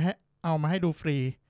ใช่แล้ว1 วัน24 ชั่วโมงแต่ว่าตอนนี้ไม่มีแล้วกำกับลำดับภาพอภิชนรัตนพายนใช่เหมือนอันนี้ได้รางวัลด้วยรางวัลดุ๊กไม่แน่ใจว่าของประเทศอะไรใบประกาศนียภาพชมเชยรางวัลดุ๊กเทศกาลภาพยนตร์สั้นครั้งที่21ประกาศนียบัตรเพื่อนประกาศนียบัตรประกาศนียภาพนี่คืออะไรวะอิสรภาพทัศนียภาพพูดอะไรวะเนี่ยดุ๊กอวอร์ด Honorable Mention ไทยช็อตฟิล์มผมว่าก็เป็นอีกเรื่องหนึ่งที่ดีนะคือเขาถ่ายทอดได้ดีโดยที่ไม่ต้องทำเลยแค่ลำดับภาพไปเรื่อยๆให้เหตุการณ์มันเล่าครับแล้วคุณจะได้เห็นเองว่าผู้คนที่อยู่ในนั้นน่ะมันรู้สึกยังไงมันเป็นยังไงแล้วเราเวลาเรามองจากข้างนอกเข้าไปอ่ะมันได้รู้สึกว่ามันได้ถึงขนาดนี้เลยว่ะแล้วทำไมเข้ามาVimeoมันเขียวขนาดนี้วะเนี่ย มันเขียวจังวะกูก็เขียวเนี่ยก็ไม่รู้ว่าเขามีแคมเปญอะไรเปล่าไม่รู้ว่ะไม่เป็นไรครับสมมติใครสนใจก็สามารถไปดูได้ครับวันมิโอ 0.99 เหรียญครับผมสวรรคาลัยนะครับครับผมต่อไปเป็นหนังคือผมแยกเป็นด็อกิเมนทารีกับมูฟวี่เนาะมูฟวี่ก็จะมีนี่มันหนักขึ้นเรื่อยๆใช่ไหมนี่นาฬิกาผมบอกให้เทคaเบรกแล้วเนี่ยเนี่ยเทคaเบรกเดี๋ยวจะเทคaเบรกโอเคได้เนี่ยจะเทคaเบรกด้วยอีโนลาโฮมส์เทคaเบรกครับผมก็น้องวิลลี่จริงๆอันนี้ดูเพราะน้องวิลลี่ Bobby Brown เลยแหละแล้วก็ดูเพราะว่าชื่อโฮมส์นี่แหละก็คือดูจริงๆดูไม่ได้คาดหวังเนาะแล้วก็พบว่าน้องมันแสดงดีมากเลยกูไม่ได้ดูเพราะเรารีวิวอ่ะไม่ใช่แสดงผิดหวังว่ะไม่ใช่อันนี้กูดูก่อนอย่าลืมไปฟังนะครับมีในเรารีวิวไปแล้วดูแล้วฟังแล้วโทษนั่นแหละชอบมากเลยผมว่าน้องได้เฉิดฉายมากๆเลยคือย้อนกลับไปนึกถึงตอนเป็น11อ่ะว่าไม่ทำเหี้ยเลยนั่งกลัวนั่งหงอนั่งดูดปากกับไอ้คนนั้นนั่งทำหน้าแบบทำตาขมวดคิ้วแล้วเลือดกับดาวไหลแหกปากเลือดกับดาวไหลเงี้ยแบบอะไรวะเนี่ยแต่เรื่องนี้น้องเฉิดฉายมากๆจริงๆใช่แล้วน้องกำลังโตพอดีครับมันก็เลยแบบกำลังเปล่งประกายผมว่าออร่ามันจับเรื่องนี้น้องเป็นโปรดิวเซอร์ด้วยอ๋อเหรอจริงปะเนี่ยใช่เป็นคนคิดเริ่มโปรเจกต์เองเขาเริ่มกับพี่สาวเขาใช่เพราะว่าตัวเนื้อเรื่องมันมีความเป็นผู้หญิงมากเลยใช่ซึ่งผมชอบในมุมนี้มันได้ถ่ายทอดอีกมุมมองนึงที่เราไม่ได้เห็นในซีรีส์โฮมส์แน่นอนอ่ะแล้วก็คือตัวหนังมันอันนี้คุณน่าจะเล่ากันไปหมดแล้วแหละมันเป็นการต่อสู้ของผู้หญิงในอังกฤษเนาะที่เรียกร้องเรื่องความเท่าเทียมในยุคนั้นครับอันนี้เทคเบรกนะครับครับผมมีเส้นที่สายนะครับผมต่อไปโอ้นี่เรายังไม่จบช่วงแรกนะครับช่วงครับเป็นหนังเกาหลีครับโอ้โหดูหนังเกาหลีด้วยครับผมเรื่องอะไรครับหาดูได้ในไลน์ทีวีนะครับชื่อเรื่องยาวจังเลยครับยังไม่ใช่ชื่อเรื่องว่า The Treacherous ชื่อยาก Treacherous TREACHER ผมว่าผมต้องเคยดูเป็นบางฉากของเรื่องนี้แน่เลยใช่ครับผมเรื่องอะไรวะชื่อไทยว่า2ทรราชโค่นบัลลังก์นางเอกคนที่เล่นพาราไซต์ป่ะโอ้ยผมไม่มั่นใจเลยพระเอกแบบผมจำใครไม่ได้เลยเจสสิก้าเหรอไม่ใช่ไม่ใช่เจสสิก้าคนที่เล่นเป็นเมียคนรวยอ่ะคุณลองดู IMDb กันนะผมขอเซิร์ช The Treacherous เชื่อสะกดก็ยังยาก TREACHEROUS The Treacherous มันแปลว่าทรราชด้วยแหละ Treacherous ทำไมถึงดูอ่ะหรือคุณไปดูคัทซีนมาผลผมแล้วแบบอยากดูเรื่องนี้ขึ้นมาด้วยแล้วก็คอหลักของเรื่องมันคือที่กษัตริย์มันปัญญาอ่อนปะไม่ใช่ปัญญาอ่อนแบบเป็นคนบ้ากามปะใช่กษัตริย์มันบ้าหอกูรู้ละครับกษัตริย์มันบ้าหอเรียกว่าคิงแล้วกันคิงในยุคโชซอนเดี๋ยวกูไม่ได้จะอิมพายไปเชิงไหนนะแต่คือในเรื่องมันเป็นอย่างนั้นจริงใช่มันเป็นคิงยุคโชซอนแล้วก็ผมเห็นพระเอกคือพระเอกคิงดอมเหรอจูจีฮุนเนี่ยเหรอไหนเนี่ยจูจีฮุนคนขวาเนี่ยใช่ไหมพระเอกคิงดอมเขาเล่นเรื่องใช่แต่เขาเล่นถ้าเขาเล่นเรื่องนี้เขาเติมหนวดแบบจนกูจำไม่ได้ต่อครับคุณตั้มครับผมคือมันมีเรื่องเรียกว่าอะไรล่อแหลมหมายถึงว่าเรื่องเซ็กเรื่องเพศอะไรเงี้ยใช่เพราะว่าตัวคิงน่ะมันบ้าหอจริงๆแล้วก็มันมีการต่อสู้กันระหว่างเหมือนกับตระกูลของคิงเก่าอ่ะที่จะมาโค่นบัลลังก์ไอ้คิงคนเนี้ยอะไรเงี้ยครับมันก็เลยใช้เรื่องผู้หญิงนี่แหละครับเป็นตัวเรียกว่าอะไรปั่นในราชสำนักอ่ะใช่ประมาณนั้นแต่ถ้าคุณดูคัสซีนคุณอาจจะเจอสปอยเลอร์ได้นะผมว่าใช่ใช่สปอยเหมือนจะตอนจบเลยสปอยเลยแต่ว่าจริงๆก็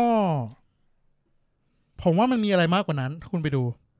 คือมันมีเนื้อเรื่องมากกว่านั้นมันมีปมที่มากกว่าในคันซีนไว้ว่าแน่เลยเพื่อนว่าทำไมไม่มีไม่มีนี่เชื่อเลยนะว่าทำไมเขาถึงต้องมาทำแบบนั้นอะไรอย่างงี้ครับผมโอ้โหในสปอยมันใช้คำว่าเธอยอมเอาตัวเข้าแลกเพื่อแก้แค้นให้พ่อครับนั่นแหละครับ นี่คือจบแล้วครับผมชิบหายอันนี้คือเรื่องย่อเนี่ยมันคือเรื่องย่อแหละมันคือเรื่องย่อโอเคครับเรื่องย่อไม่มีอะไรเรื่องย่อสปอยมันต่างกันไม่ยากหรอกจริงนั่นแหละครับมันอยู่ในความคาวโลกีอ่ะโอเคจูจีฮุนคิมคังอูจูจีฮุนคือพระเอกจียอนครับผมก็ถ้าให้มองในมุมหนังผมว่ามันก็เป็นหนังที่ดูได้เรื่อยๆไม่ได้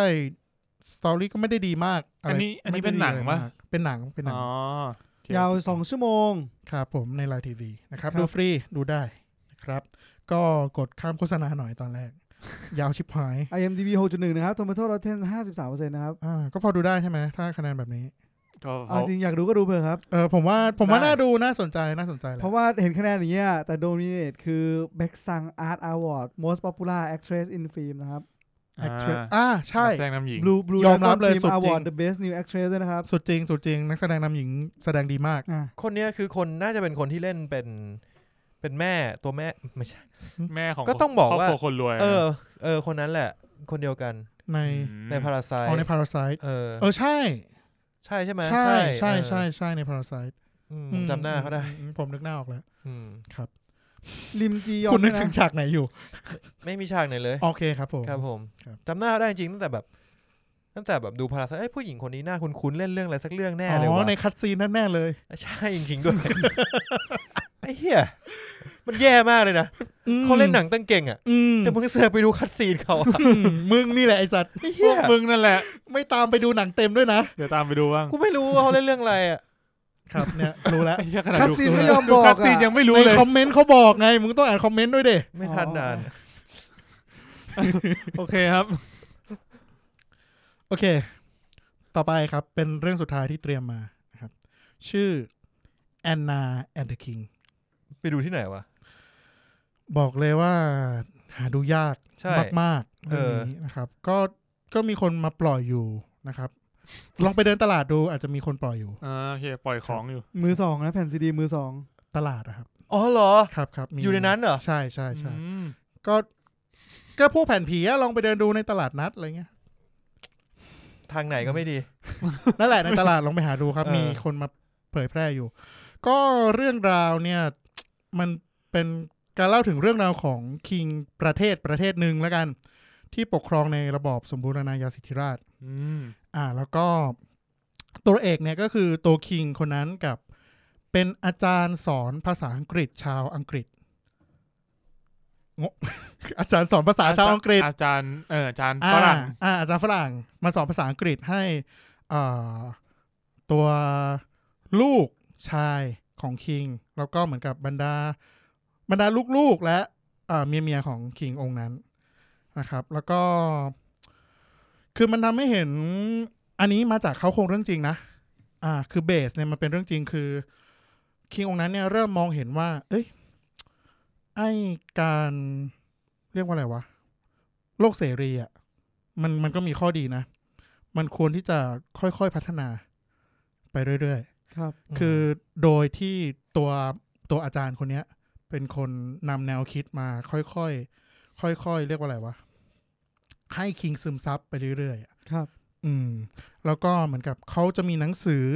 ที่เขียนจากฝั่งอเมริกันคุณนึกเอาใช่ไหมฝั่งอเมริกันก็ย้ายไปจากอังกฤษใช่ป่ะแล้วก็เขาก็เป็นประเทศโลกเสรีอะไรเงี้ยซึ่งหนังสือนั้นนะก็จะมีเต็มไปด้วยความโลกเสรีแล้วก็ลูกชายของคิงก็ได้อ่านหนังสือเล่มนั้นเป็นเรียกง่ายๆว่าเป็นคิงเป็นว่าที่คิงองค์ถัดไปครับผมทำให้คิงองค์ถัดไปเนี่ยก็ได้ความตะวันตกมาค่อนข้างมากทำให้อย่างน้อยๆก็มี movement ที่ดีประมาณหนึ่งในยุคนั้นฮะแล้วก็เรื่องราวก็จะมีไซส์เรียกว่าอะไรมีเส้นเรื่องอื่นๆแทรกเข้ามาด้วยเช่นแบบคือคิงเขาก็อยู่ในอำนาจมานานอ่ะคุณนึกออกใช่ไหมคือประเทศมาปกครองมาแบบนั้นมาตลอดอะไรเงี้ยครับแล้วก็มีหนังเนอะใช่คือมันเป็นด็อกิเมนทารีมันคือเรื่องจริงแหละแต่ว่าเขาเอามาสร้างเป็นหนังจริงๆมันผมว่าเรื่องนี้มันไม่ใช่ด็อกิเมนทารีไม่ใช่โทษทีมันคือม็อกคิเมนทารีมันคือมูฟวี่ที่สร้างจากเขาโครงเรื่องจริงใช่เรื่องนี้เข้าชิงออสการ์ด้วยนะใช่โทษที ก็นั่นแหละมันจะทำให้ได้เห็นคอนฟลิกต์ของคิงอะว่าเขาจะอยู่แบบนั้นต่อไปหรือว่าเขาจะเปิดใจรับสิ่งที่แหม่มที่อาจารย์คนเนี้ย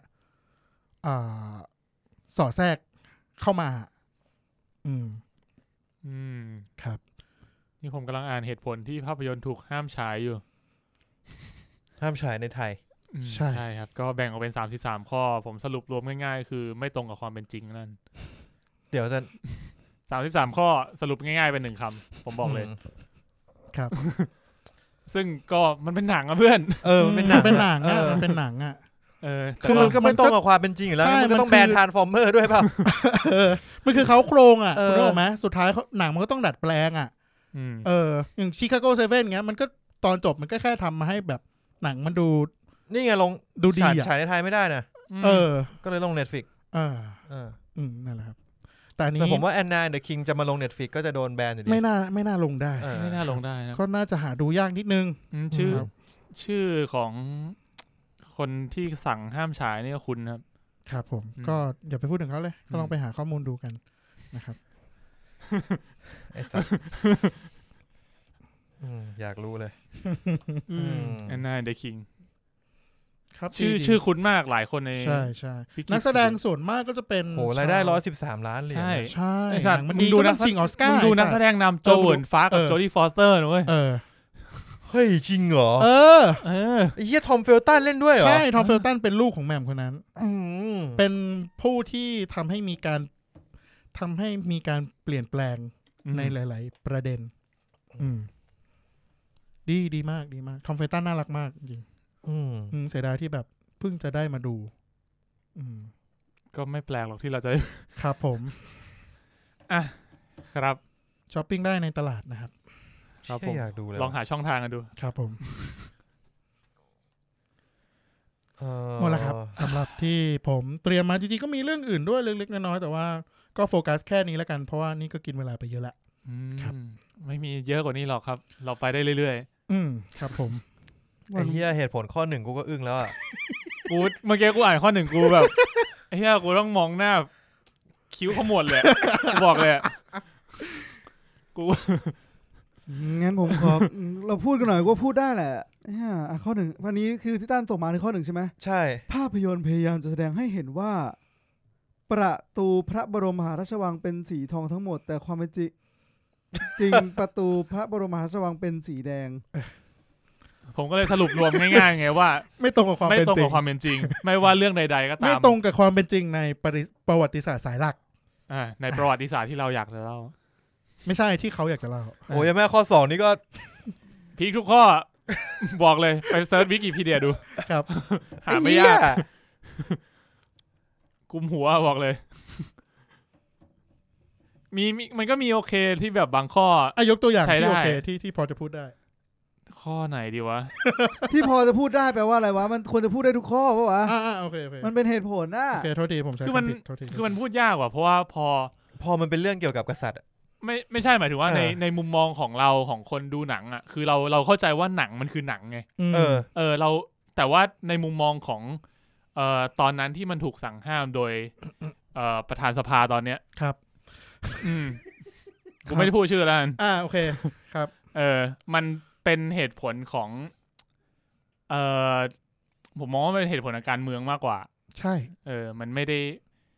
เขาไม่ได้มองว่ามันคือภาพยนตร์ครับก็ถ้ามองว่าถ้าอันนี้พูดในมุมที่เป็นภาพยนตร์เรื่องนึงนะผมว่ามันเอื่อยไปนิดนึงหมายถึงว่าคือมันทำให้เราคือเราว้าวเว้ยเพราะว่าเราได้เห็นมุมมองใหม่ในการเล่าเรื่องแนวนี้ที่เราไม่เคยมีโอกาสได้เห็นมาก่อนซึ่งเราประทับใจมากเลยแต่ถ้าพูดในมุมที่ว่าเนี่ยคือหนังเรื่องนึงอ่ะเนื้อเรื่องมันก็เรื่อยๆเอื่อยๆไม่ได้มีจุดพีคขนาดนั้นน่ะแล้วก็ไม่ได้น่าประทับใจขนาดนั้นถ้ามองว่าเป็นหนังธรรมดาเรื่องนึงอันนี้ได้Rotten Tomatoes Rottenนะฮะครับที่ 51% คือน่าจะเรียกว่าเหมือนเป็นหนังที่ออกแนวแบบ based on true story อะไรประมาณนั้นมากกว่าไม่ได้เป็นเชิงแบบ documentary นี่ก็ฉายปีตั้งแต่ปี 2000 นานแล้ว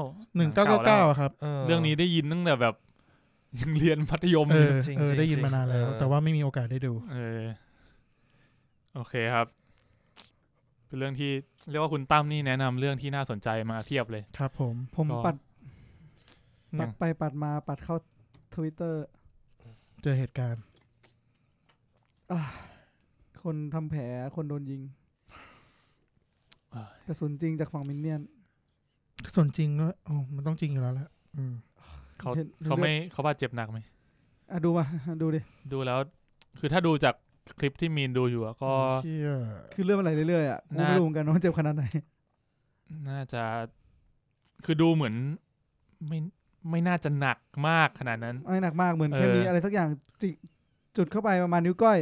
ดูเจาะเข้าไปในไม่ได้เข้าแต่กระสุนมันไม่ได้ใหญ่อยู่แล้วเรียกว่าไม่ได้เข้าจุดสำคัญด้วยไม่เข้าจุดสำคัญแต่ก็ไม่ควรมีใครโดนยิงจากเหตุการณ์นี้ป่ะวะใช่มันไม่ควรมีอยู่แล้วมันมากเกินไปมันไม่ควรมีเลยอ่ะเราอัดกันในวันที่17 พฤศจิกายนครับก็คือเพิ่งจบการชุมนุมครับตอนนี้เวลา 4:28ก็ต้องบอกว่าคือเราไม่แน่ใจว่ากลางคืนนี้หรือว่าเช้าวันพรุ่งนี้จะเกิดเหตุการณ์อะไรที่มันไม่รู้จะเกิดอะไรขึ้นแต่เราแจ้งไว้ก่อนว่าณวันนี้เราอยู่นะเวลานี้นะครับก็เราขอประณามเรื่องการใช้ความรุนแรงที่มากเกินไปมากเกินผิดต่อหลักมนุษยธรรมผิดต่อหลักสากลไม่มีความชอบธรรมใดๆทั้งสิ้นไม่มีอะไรที่จะพูดว่าคือผมอยู่ในจุดที่ผมไม่รู้จะหาคำไหนมาด่าแล้วอะใช่คำหยาบที่มันรุนแรงที่สุดผมว่ามันก็ไม่เพียงพอแล้วอะมันด่าไปก็เท่านั้นแหละใช่มันด่ามาจนรู้สึกแบบมึงไม่สะทกสะท้านอะไรเลยเหรอวะคือเราคงใช้มนุษยธรรมจริยธรรมอะไรกับตรงนี้ไม่ได้แล้วล่ะมันยากมากๆเลยอะไม่น่าเชื่อว่าแบบการที่คนแบบเรียกว่าอะไรอยากจะทรงอำนาจอยากจะมีอำนาจต่อไปมันทำให้แม่งละทิ้งอะไรได้หลายๆอย่างขนาดนี้แล้วเหมือนกับไม่สนโลกแล้วอะจริงรู้สึกว่าทำอะไรก็ได้เพื่อที่จะรักษาสิ่งที่ทำคือไม่แคร์ใครอ่ะใช่คือในที่นี้ก็ไม่รู้หรอกว่าคำสั่งมันออกมาจากใครแต่คือสุดท้ายมันก็คือการที่จะรักษาระบอบไว้อะมันขนาดนี้เลยเหรอวะไม่ใช่รักษาระบอบด้วยมันคือการรักษาอำนาจไว้เฉยๆเลยอ่ะถูกไหมใช่ก็แล้วก็อยากจะแจ้งคนที่ไม่รู้ดีไหมหมายถึงว่าไม่รู้ดิไม่พูดดีกว่าเอาจริงเราแค่ไม่เข้าใจเว้ยว่าแบบอย่างแบบมาถึงตรงนี้แล้วอะสื่อก็จะยืนตรงนี้จริงๆเหรอหลายๆช่องหลายๆช่องทางของสื่อก็จะยืนตรงนี้กันจริงๆเพราะอะไรวะไม่เข้าใจอะแค่ไม่เข้าใจเหตุผลเฉยๆว่าคุณก็มีส่วนหนึ่งของคุณที่ไปอยู่ตรงนั้นแล้วก็โดนเหมือนกันคุณก็ไปอยู่ในเหตุการณ์จริงๆว่ามันเกิดอะไรขึ้นแล้วแบบคุณก็สะใจก็หรือไงก็บิดเบือนเพื่ออะไรวะหมายถึงว่าแบบไม่เข้าใจว่าทำไมถึงยืนตรงนี้อยู่ผมว่าคนที่เขาไปอยู่ตรงนั้นเขาได้ถ่ายทอดความเป็นจริงแหละแต่ว่ามันคงมีอะไรบางอย่างที่เขาทำให้เขาทำได้แค่นั้นหรือคือสื่อมันก็มีหลายรูปแบบสื่อที่ยืนข้างประชาชนมันก็มีแต่ว่ามันไม่ใช่สื่อกระแสหลักไงใช่ใช่คือจะพูดไหมที่เราคุยกันข้างล่างไม่เป็นไรก็ได้เอางี้คือผมคิดว่าเราพูดจุดยืนของเราไปหลายครั้งแล้วในรายการแล้วก็ผมว่าเดี๋ยวก็คงมีแซมอีกที่อาจจะพูดออกไปผมก็คิดว่าแต่ละคนมันก็จะมีหน้าที่ของแต่ละคนเนอะใช่ใช่ซึ่งยังไงเราก็คงต้องทำตามหน้าที่ให้ดีที่สุดเราอาจจะเป็นเหมือนพอดแคสต์เราประกาศจุดยืนมาแล้วอย่างที่บอกไปแต่ว่าจุดประสงค์ของการทำของเราก็คือสำหรับกูนะคือกูรู้สึกว่ามันอาจจะทำให้เราได้ออกจากโลกความเป็นจริงบางอย่างมาอยู่ในโลกใบนี้ในพอดแคสต์เราเหมือนเป็นแบบว่า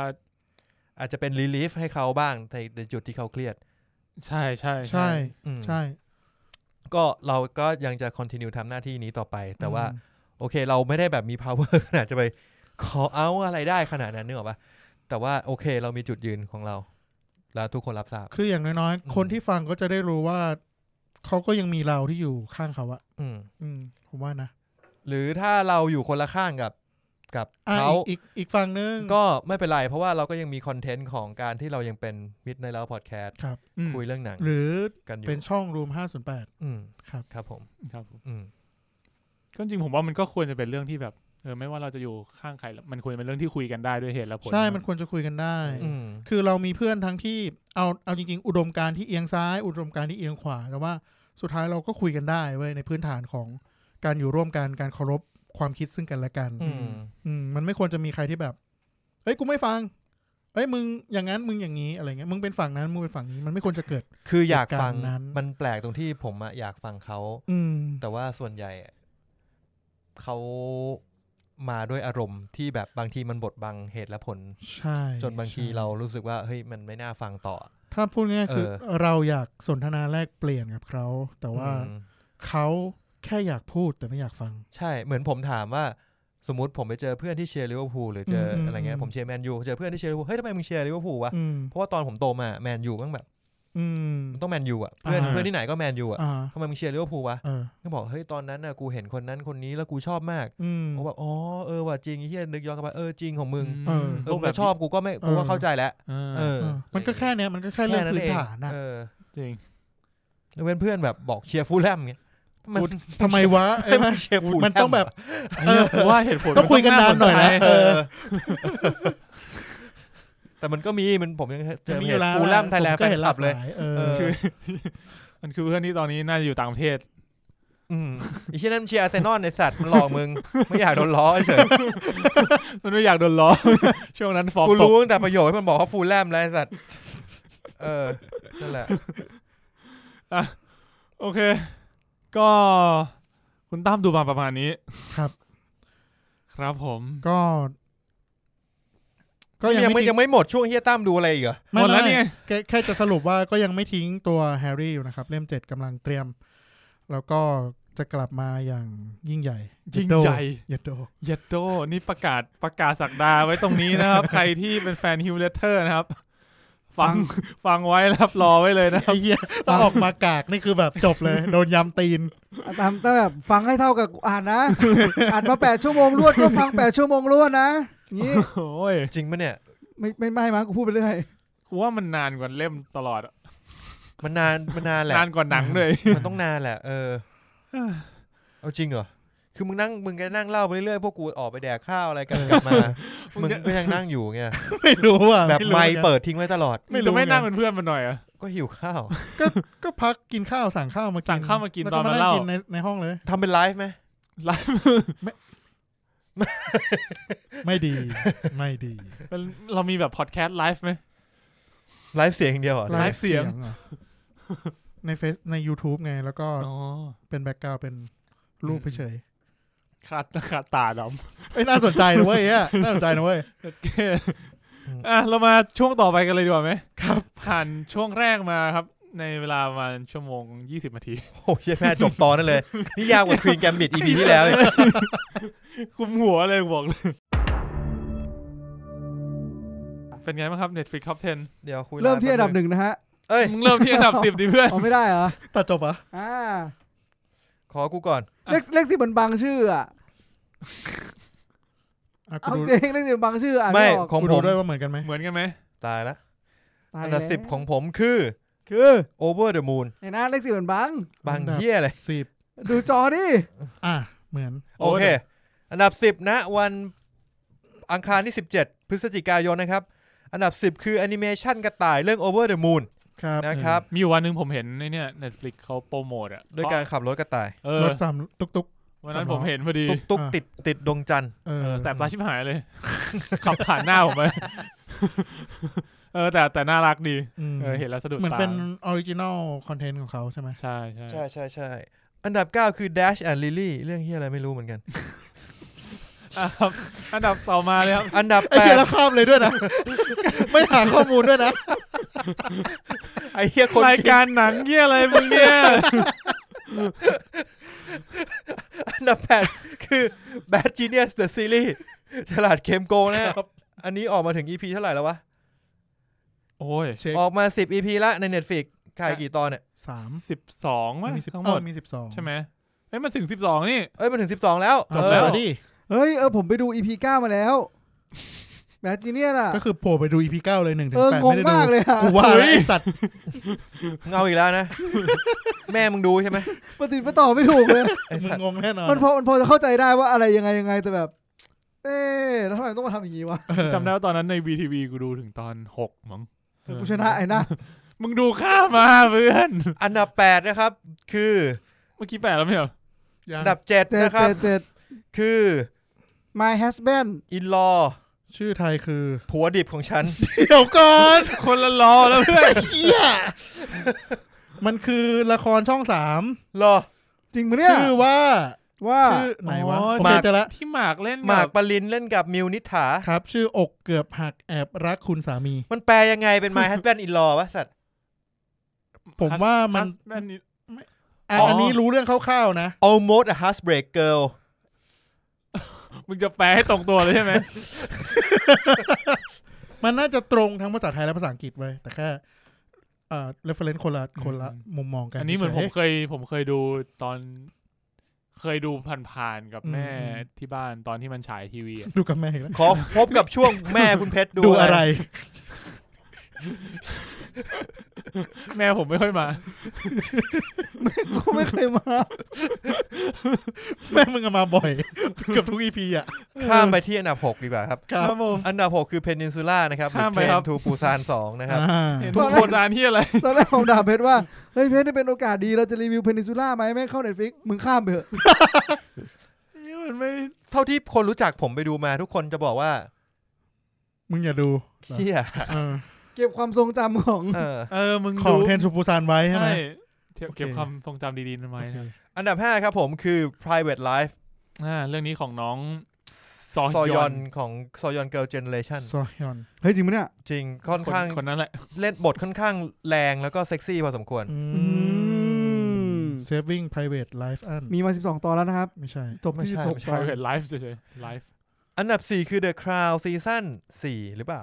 4ใช่ไหม4ซีซั่นใช่ New episode ใช่พ่อผมดูถึงซีซั่น3แล้ววันนี้พ่อคุณท่านดูอะไรครับอ๋อไม่พ่อผมน่าจะดูจบไปแล้วตอนที่เขาดูแอคเคาท์ผมเขาดูถึงซีซั่น3อ๋อเขาไปดูแอคเคาท์ใครวะเนี่ยไม่เขาแยกแอคเคาท์ของตัวเขาเองแล้วเขาสร้างแอคเคาท์บ้านของบ้านผมขึ้นมาเลยไม่กลับไปดูบ้านมันชอบมีช่วงนี้แต่เขาขับดึงออกจากบ้านใช่ไหมเขาทำช่องหนึ่งไว้ให้กูด้วยนี่คือตั้นแล้วก็เป็นชื่อน้อง2คนแล้วก็พ่อแล้วก็มีกูอยู่อันนึงกูบอกว่ายังไม่ไปจอยเพราะแบบกูยังใช้ใช้นี่กูอยากเป็นเจนนี่ไงครับคุณก็ไม่เปลี่ยนแบบไม่มีแต่ไม่มีให้กูเปลี่ยนพ่อกูเป็นลิซ่าแล้วมันไม่เป็น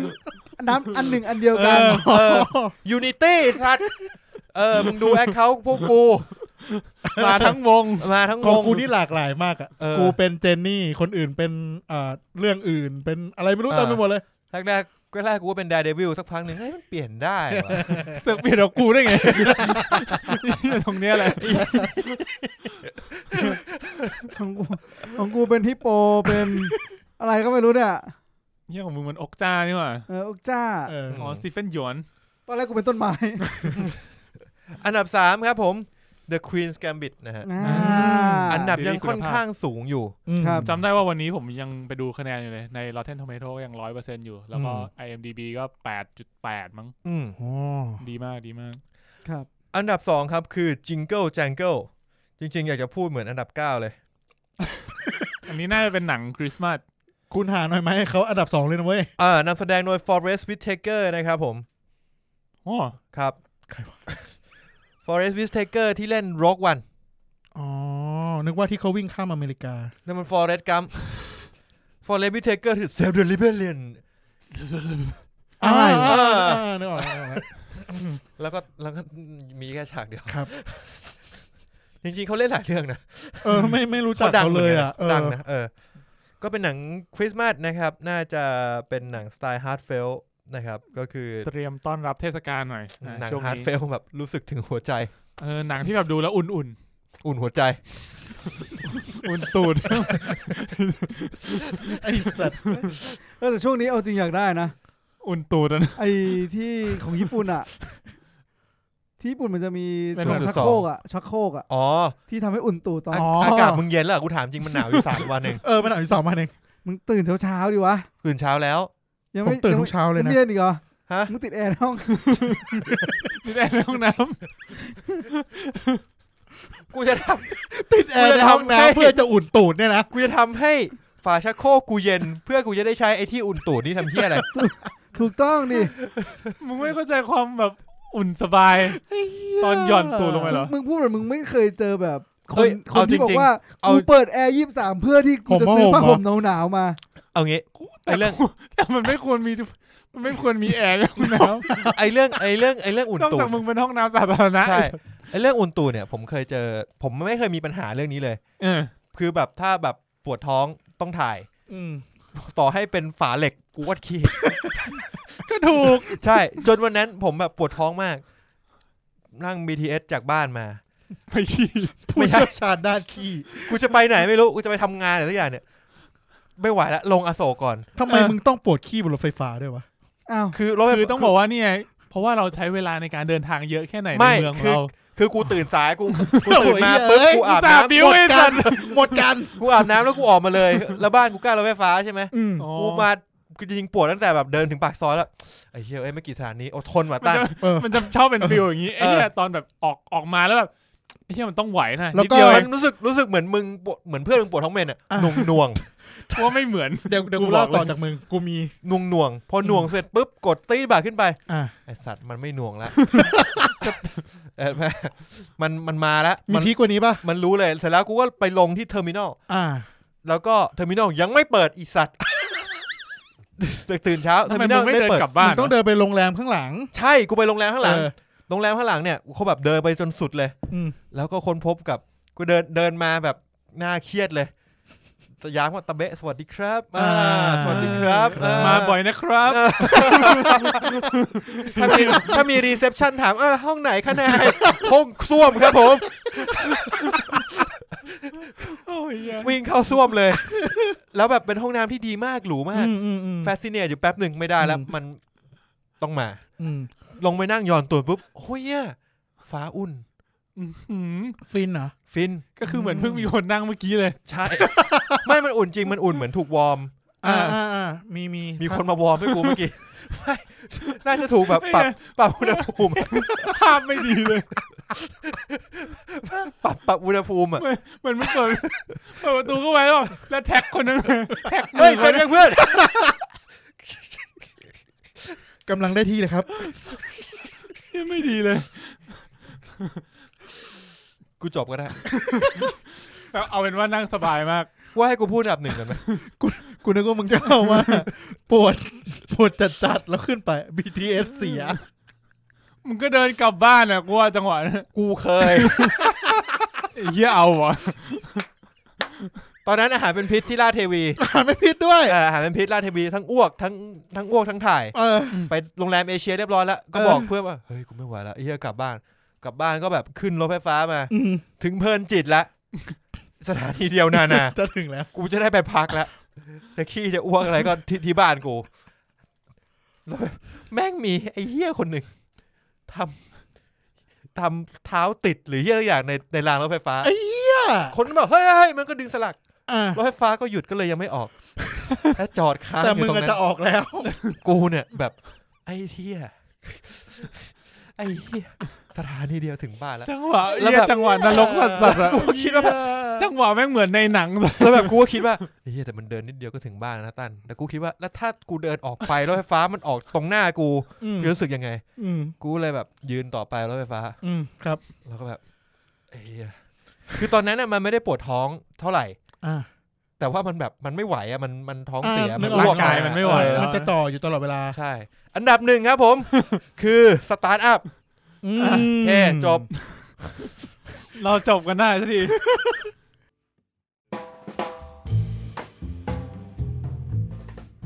มาที่ช่วงต่อไปกันเลยดีกว่าครับ upcoming นะครับให้มีด้วยเหรอมีครับเรามีอะไรอัปเดตด้วยเหรอมี upcoming ง่ายๆเห็นในเมลบอกว่ามีเป็น100เรื่องนะจริงเหรอเอาที่สั้นๆที่จะเข้าเร็วๆนี้ก่อน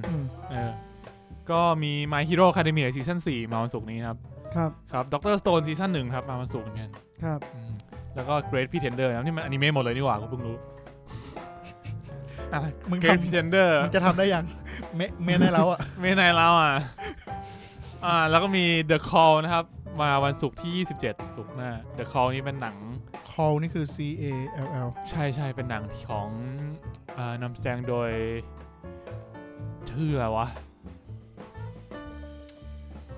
จำชื่อเขาไม่ได้แล้วคนนางเอกที่เล่น Alive พักชินเฮใช่พักอ๋อใช่น้องผักใช่น้องผักปะใช่ผมจำได้แล้วพักชินเฮกับอีกคนนึงคือคนที่เล่น Burning อะมีนคนที่เป็นผู้หญิงที่เต้นหยวนไม่ใช่ มึงลงสตีเฟนหยวนมาเลยสัตว์นึกออกชื่อเดียวคนที่เล่นเป็นนางเอก Burning โหยจำชื่อเขาไม่ได้จริงนางเอก Burning ก็เล่นแบบเป็นแนวแบบไซไฟทริลเลอร์นิดนึงไซไฟด้วยหรอทำไมเป็นเรื่องเกี่ยวกับเวลาเทเน็ตเอามือประสานกันชวนจองไม่กล้าพูดชื่อเลยนั่นแหละก็เป็นเหมือนกับว่าเรื่องสั้นเหมือนกับว่าเป็นคนที่สามารถติดต่อกับคนในอดีตได้ผ่านทางโทรศัพท์คือคนในอดีตโทรมาหาคนในอนาคตแล้วคุยกันแล้วก็มีเรื่องราวสรุปในอนาคตโทรกลับไปหาได้กูไม่รู้ใครโทรหาแต่เอาเป็นว่ามันคุยกันผ่านโทรศัพท์ครับเฮ้ยวันนี้ออกเลยวะได้แต่ว่ามันจะมี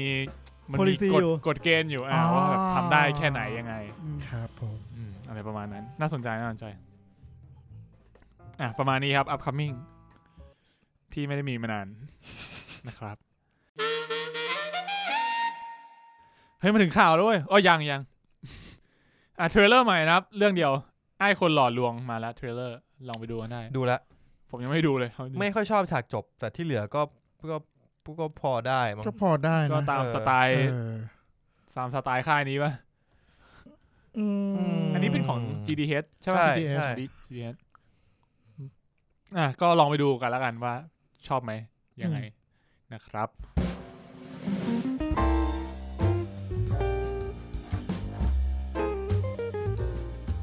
มาที่ข่าวกันเลยดีกว่าเดี๋ยวจะยาวผมเอาข่าวสั้นๆเร็วๆมาให้ก่อนนะครับก็เริ่มมาที่ Netflix นะครับคอนเฟิร์มซีซั่นใหม่นะครับ3เรื่อง Emily in Paris นะครับซีซั่น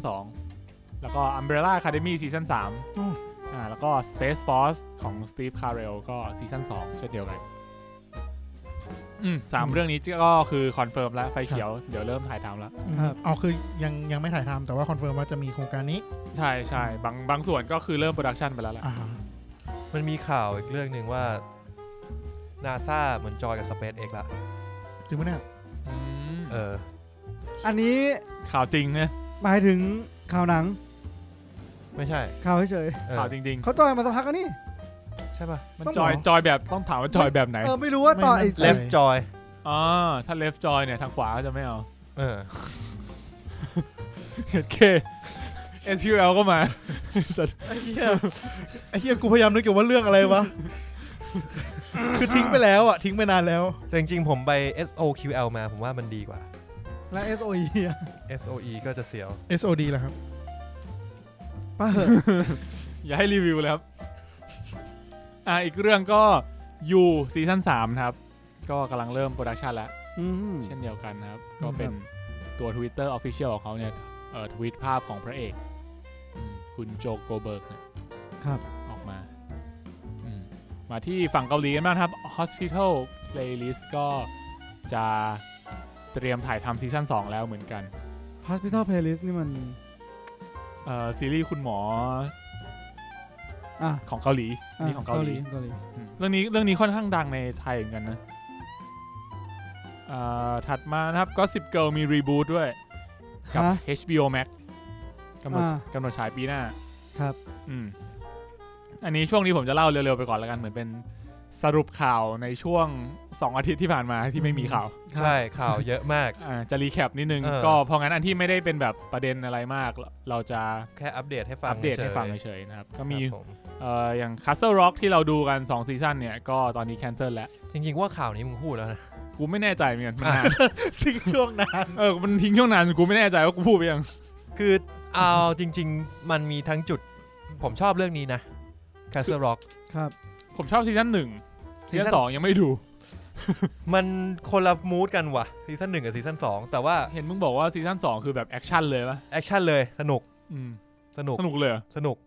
แบบแต่ว่ามันก็ไม่ได้ขนาดนั้นแต่ซีซั่น1อ่ะมันมีความมันทิ้งอะไรบางอย่างไว้ให้มึงมันแบบดูจบแล้วเหมือนไม่จบอ่ะกูชอบซีซั่น1มากมันแบบมันใช่มันถึงมีซีซั่น2ต่อไงแล้วพอซีซั่น2กลายเป็นนี้มันเลยอาจจะกลายเป็นว่าคนที่ดูซีซั่น1แล้วชอบแล้วมันแบบผิดหวังวะเป็นไปได้นะเพราะว่าซีซั่น1มันทิ้งคำถามนึงไว้ให้มึงคอยตอบแล้วแบบพอซีซั่น2เนี่ยมันเอาคำถามที่มึงทิ้งไว้อะมาขยี้มาเหมือนจะตอบให้มึงอะแต่กลายว่าการตอบของมันอะน่าจะไม่ถูกใจหลายๆคนแล้วก็รู้สึกว่ามันจะเริ่มน่าเบื่อแล้วเพราะผมรู้สึกว่า Castle Rock มันมีความหน่วงความช้าอยู่ถ้าทำเพิ่มอีกมันอาจจะหนักมากแล้วก็เขาน่าจะคิดพล็อตไม่ค่อยออกแล้วด้วย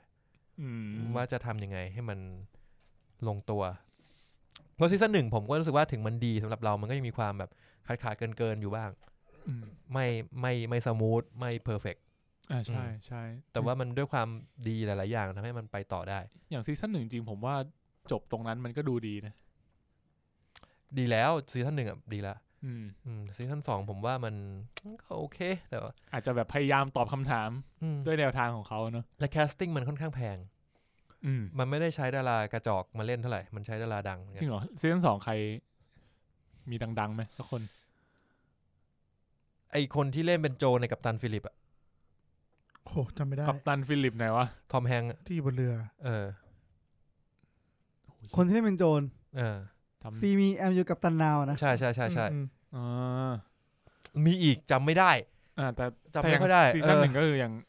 มีบิลสการ์ดใช่ช่วงนี้เขาค่อนข้างฮอตนะมีหลายเรื่องใน Netflix จ่อคิวเพียบเลยตอนเขาเล่นเป็นผู้เป็นคนเขาก็โอเคอยู่นะก็อย่างที่เขาเล่นใน Devil All the Time เนี่ยก็เล่นดีนะเล่นดีแล้วก็ดูแบบมากมันก็ไม่ได้น่ากลัวเหมือนเรื่องอื่นที่มันเล่นใช่โอเคครับถัดมานะครับก็มี2เรื่องที่เลื่อนไปนะครับ Dead on the Nile แล้วก็ Free Guy เลื่อนแบบไม่มีกำหนดเลยคาดว่าน่าจะเป็นปีหน้าเสียดาย Free Guy จริงครับผมถัดมานะครับข่าวลือของภาคต่อหนังปีศาจที่เราเคยดูกันเมื่อเท่าไหร่วะ15 ปีที่แล้วคอนสแตนตินภาค2ไม่เคยดูคุณเคยดูไหมครับคีนูรีฟไม่เคยดูเลยที่ตอนแรกจะขึ้นสวรรค์แล้วอย่างเงี้ยนะใช่ใช่เรื่องนั้นแหละเหรอเป็นหนังที่กวนตีนนิดหน่อยผมชอบมากมันเท่คีนูรีฟใช้ได้เลยใช่คือเอาจริงแอบผิดหวังกับคอนสแตนตินนิดหน่อยแต่ว่าก็ยังโดยรวมไม่ถือว่าเฮ้ยมันเท่ว่ะผมรู้สึกว่าในวัยนั้นมันสนุกแค่ความเท่เลยนี่ว่ะใช่มันก็ดูได้มันก็โอเคอ่ะโอเคเลยอ่ะดาราก็ดีตอนนั้นอ่ะคีอานูรีฟชัยอาราบัฟราเชลไวส์ใช่แล้วก็พล็อตเรื่องก็ดูน่าสนใจแค่รู้สึกว่ามันไปได้มากกว่านี้ก็เลยอยากดูภาค2แต่เสือกเหมือนแบบรายได้ไม่ค่อยประสบความสำเร็จรายได้จริงๆก็คือถ้าเทียบกับทุนแล้วมันก็ไม่ค่อยดีรายได้มัน230 ล้านแต่ว่าทุนมัน100 ล้านทุนเรื่องเหี้ยน่ะ100 ล้านเลย100 ล้านเลยก็น่าจะไม่ได้ทำต่อหรอกเมื่อ15 ปีที่แล้วด้วยก็คือรวมๆแล้วดูแล้วน่าจะแบบพอแบบ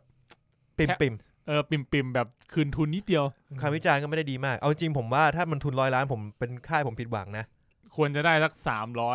400ด้วย finish product อ่ะผมรู้สึกว่ามันต้องอลังการกว่านี้มันต้องใหญ่กว่านี้อาจจะมีการคอร์รัปชันภายในค่ายไหนๆก็มีนะโดยเฉพาะค่ายหนังค่ายมวยคุณแม่ผวนอีกแล้วนะยอดนักผวนมาอีกแล้วนะเร็วเลยคนพูดยังงงอยู่เลยอ่ะพูดอะไรลงไปอ่ะทำอะไรลงไปวะเนี่ยนั่นแหละก็คิดว่าอันนี้เป็นข่าวลืออยู่แต่ว่าเป็นข่าวลือคือจากตัวนักแสดงที่เล่นเป็นลูซิเฟอร์ในภาคแรกโผล่มาแป๊บเดียวเองไม่ใช่วะคุณปีเตอร์สโตแมร์จริงๆบทไม่เยอะแต่เขาโพสต์บอกว่าแบบภาค2กำลัง in the work ผมภาค2ก็อาจจะโผล่มากขึ้นก็ได้นะ คือถ้าทำอ่ะผมอยากให้มันอลังเลยอ่ะคือคอนสแตนตินเนี่ยต้องบอกว่ามันเป็นการ์ตูนมาก่อนเป็นคอมิกของ DC มาก่อนแล้วก็คอนสแตนตินก็คือที่เอาเคียนูรีฟมาเล่นเนี่ยคือมันขัดกับบททุกอย่างคอนสแตนตินในคอมิกต้องเป็นคนผมบลอนด์แล้วก็ต้องใส่ชุดแบบชุดสีเนื้อหน่อยเสื้อโค้ทสีเนื้อแต่เคียนูรีฟมาผมดำยังหล่อใส่สูทสีดำก็สูทคล้ายๆในหนังแหละแต่ว่าเป็นสูทสีดำเหมือนต้องการเซตธีมใหม่อะไรเงี้ย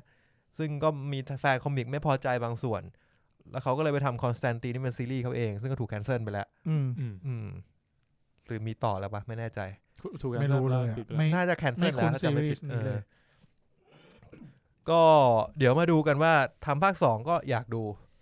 มากเหมือนดึงกระแสจากช่วงนี้ด้วยแหละที่คีโนรีฟเขาแบบกลับมาฮอตอีกครั้งหนึ่งตั้งแต่จอห์นวิกตั้งแต่อะไรวะ The Matrix 4 Matrix 4กำลังจะมาถ่ายทำจะเสร็จแล้วหรือเสร็จแล้วเนี่ยไม่แน่ใจแล้วก็วันสุดท้ายของการถ่ายทำมีคนไปแอบถ่ายคีนูรีฟมาเป็นไงเขาโกนหัวหมดเลยเฮ้ยอึ้งดิแล้วก็มันก็เลยทำให้มีคำถามว่ามึงโกนหัวทำไมแล้วตอนนี้Matrix 4กับจอห์นวิก4มันถ่ายแบบถ่ายเหมือนถ่ายคู่ๆกันไปอยู่แล้วทางเนี้ยแล้วจอห์นวิกทำไงจอห์นวิกมันจะอยู่ไปโกนผมเหรออาจจะเขียนบทให้มันรีเลทกันบ้างต้องขนาดนั้นเลยเหรอจอห์นวิกตื่นขึ้นมาผมร่วงจอห์นวิกไปบวชมันก็เลยมีการคาดเดาไงว่าที่นีโอที่เคียนูรีฟโกนผมเนี่ยเพราะว่านีโอมันตื่นขึ้นมาอีกครั้งนึงเป็นไม่ได้มันคือมันมีความเกี่ยวข้องกับ The Matrix ในภาคแรกๆที่นีโอมันแบบโกนหัวโล้นมันคือมึงพยายามพูดหนีสปอยใช่ไหมประมาณนั้นนิดนึงคือถ้ามึงอยู่ในโลกแมทริกซ์ถ้ามึงเป็นคนจริงๆอ่ะมึงยังไม่มีขนตามมึงเคยดูเดอะแมทริกซ์ไหมเคยจำฉากแรกนะที่มันตื่นขึ้นมาจำไม่ได้แล้วในเดอะแมทริกซ์ถ้าเป็นคนจริงๆมึงจะไม่มีขนถ้ามึงเพิ่งตื่นอ่ะมึงจะไม่มีขนเลยทำไมอ่ะตัวมึงจะลื่นเลยเข้าใจแต่ทำไมยังไม่ขึ้นไงไม่ใช่ไม่น่าใช่เดี๋ยวเดาว่ามันมีอาจจะมี2รูปแบบแล้วกันคือเครื่องจับคนไปเป็นแบตเตอรี่กูเล่ารอ The Matrix เลยกันนะคือมันเกิดสงครามระหว่างคนกับหุ่นยนต์ครับหุ่นยนต์แต่ก่อนใช้พลังงานจากแสงอาทิตย์ครับทีเนี้ยคนก็บอกว่าเฮ้ยเฮียถ้ากูจะต้องการชนะหุ่นยนต์เนี่ยก็ต้องทำให้มันไม่มีพลังงานมันก็เลยยิงเฮียทุกอย่างขึ้นไปบนฟ้าเพื่อปิดพระอาทิตย์ไม่ให้หุ่นยนต์ได้รับพลังงานปรากฏว่าหุ่นยนต์เนี่ยก็ได้วิธีเอาพลังงานแบบใหม่คือใช้คนมนุษย์นี่แหละทำไมกูไม่คุ้นเลยวะทั้งที่กูเคยดูนะอันนี้มันเป็นเนื้อหาใน Animatrix ในหนังถูกพูดผ่านๆเร็วมากถ้ามึงเป็นเด็กมึงแบบเฮ้ยอะไรวะแล้วเป็นเด็กน้ำลายฟูมปากไปแล้วดูยากด้วยโผล่มาอีกทีแม่งกลายเป็นดูราเซลจำได้ฉากนี้ในหนังเราน่าจะรู้แค่ว่าใช้พลังงานจากคนคร่าวๆแค่ประมาณนี้กูดูไปแล้ว 4-5 ปีกูถึงรู้ตอนดูเด็กๆนั่นคือการใช้พลังงานทีนี้มันก็เลยจับคนเนี่ยมาเป็นพลังงานมึงก็เลยจะเห็นในเมืองของเครื่องจักรมันก็จะมีคนแบบนอนอยู่ในเครื่องอะไรสักอย่างในน้ำสีชมพูอยู่ในล้างฐานซึ่งทฤษฎีก็คือที่เป็นไปได้ว่าเขาอาจจะโกนผม1หรือเขาคนที่ถูกจับมาขณะมีผมก็จะใส่ไปทั้งที่มีผมนั่นแหละเหมือนคีโมป่ะไม่แน่ใจแต่ว่าไปอะไรเงี้ยแต่ว่ามีอีกทฤษฎีหนึ่งก็คือเด็กที่เพิ่งเกิดในโลกนั้นก็เลยจะไม่มีผมเพราะว่าอยู่ในน้ำตั้งแต่เด็กแล้วก็ได้รับสารอาหารจนเจริญเติบโตเฉยๆเจริญเติบโตในน้ำก็คือผมคิดว่ามันน่าจะเป็นเรื่องของการโกนหัวมากกว่านะให้เดานะแต่ว่าเครื่องจักรก็ต้องมีการ reproduce ด้วยซึ่งมันก็จะมีคำถามว่าพอคนตายแล้วเครื่องจักรจะเอาคนที่ไหนมาเพิ่มนั่นเลยกลายเป็นเรื่องราวของ The Matrix 3 ภาคแรกดูตอนเด็กไม่รู้เรื่องเหี้ยกูฟังมันเล่าแล้วเหมือนกูไม่เคยดู The Matrix มาก่อน พอตั้นบอกว่านี่มันก็เลยเป็นเรื่องของ The Matrix ปุ๊บเราคิดในใจ ว่ะ The Matrix มันมีทำไมนะ The Matrix มันคือเริ่มต้นมาด้วยการแดกยาไม่ The Matrix มันคือโลกที่เครื่องจักรสร้างเพื่อให้คนที่ถูกจับมาใช้พลังงานอาศัยอยู่ครับให้สมองมันยังแบบเคลื่อนที่อยู่ครับดาว่าที่สมองเคลื่อนที่เพื่อปล่อย electricity ในสมองขึ้นมาเพื่อสร้างพลังงานให้กับเครื่องจักรก็เลยคนยังต้องใช้ชีวิตอยู่ใน The Matrix นั้นเหมือนอยู่ในความฝันไปเรื่อยๆครับครับผมใช่ครับโอเคก็มาถึง The Matrix ได้กันนะมาจากจอห์นวิกมาจากลูซิเฟอร์จริงๆมันโคตรปรัชญาเลยเนี่ยคอนสแตนตินคอนเซ็ปต์มันอะไอ้The Matrix นี่แม่งปรัชญาใช่ไหมกลับไปดูอีกรอบดีกว่ากลับไปดูตอนโตผมว่าคุณจะสนุกขึ้นแต่แค่คุณรู้สึกว่าเวลามันเตะต่อยมันรู้สึกไร้น้ำหนักเวลามันเตะต่อยกลับไปดูคลิปที่มันแบบฉากแอคชั่นอะรู้สึกมันไม่มันเหมือนแต่ก่อนอะแต่ว่ายังเป็นหนังที่แบบไฮคอนเซปต์อยู่ไฮคอนเซปต์โอเคครับถัดมาครับหนังของ Netflix ทำหนังฟอร์มยักษ์ก็ของ The Rock กับ Ryan Reynolds แล้วก็เกียวกาดอตเรื่อง Red Notice โคตรอยากดูอันนี้คือแบบกูว่าแค่ค่าตัวนักแสดงมันก็สักหลายร้อยล้านแล้ว ก็อันนี้เขามีปล่อยภาพโปรโมทออกมาด้วยลองไปหาดูได้ใน Facebook ของ The Rock Red Notice ที่ผมไปเสิร์ชมันจะเป็นหนังสายลับหรือเปล่าวะเป็นแนวสายลับโซเวียตอะเกี่ยวกับโซเวียตไม่แน่ใจว่าสายลับชาติไหนคือถ้าเอาไลออนเรโนมาเล่นเป็นคนโซเวียตผมว่ามันแปลกๆคิวรบรีพอร์ตติ้งเนี่ยเหรอเดียวหรือถ้าเอาเดอะร็อกมาเป็นคนโซเวียตก็ไม่ใช่เกี่ยวกับดอทอ่ะพอได้ไหมพอได้แล้วไอ้สัสแต่แก้วกระดอดทำไมอ่ะเฮ้ยแต่แก้วกระดอดมันต้องหัวทองแหละถ้าเป็นผู้หญิงรัสเซียหรือว่ามันเป็นสเตอริโอไทป์ป่ะผมดำเขาก็มีว่ะ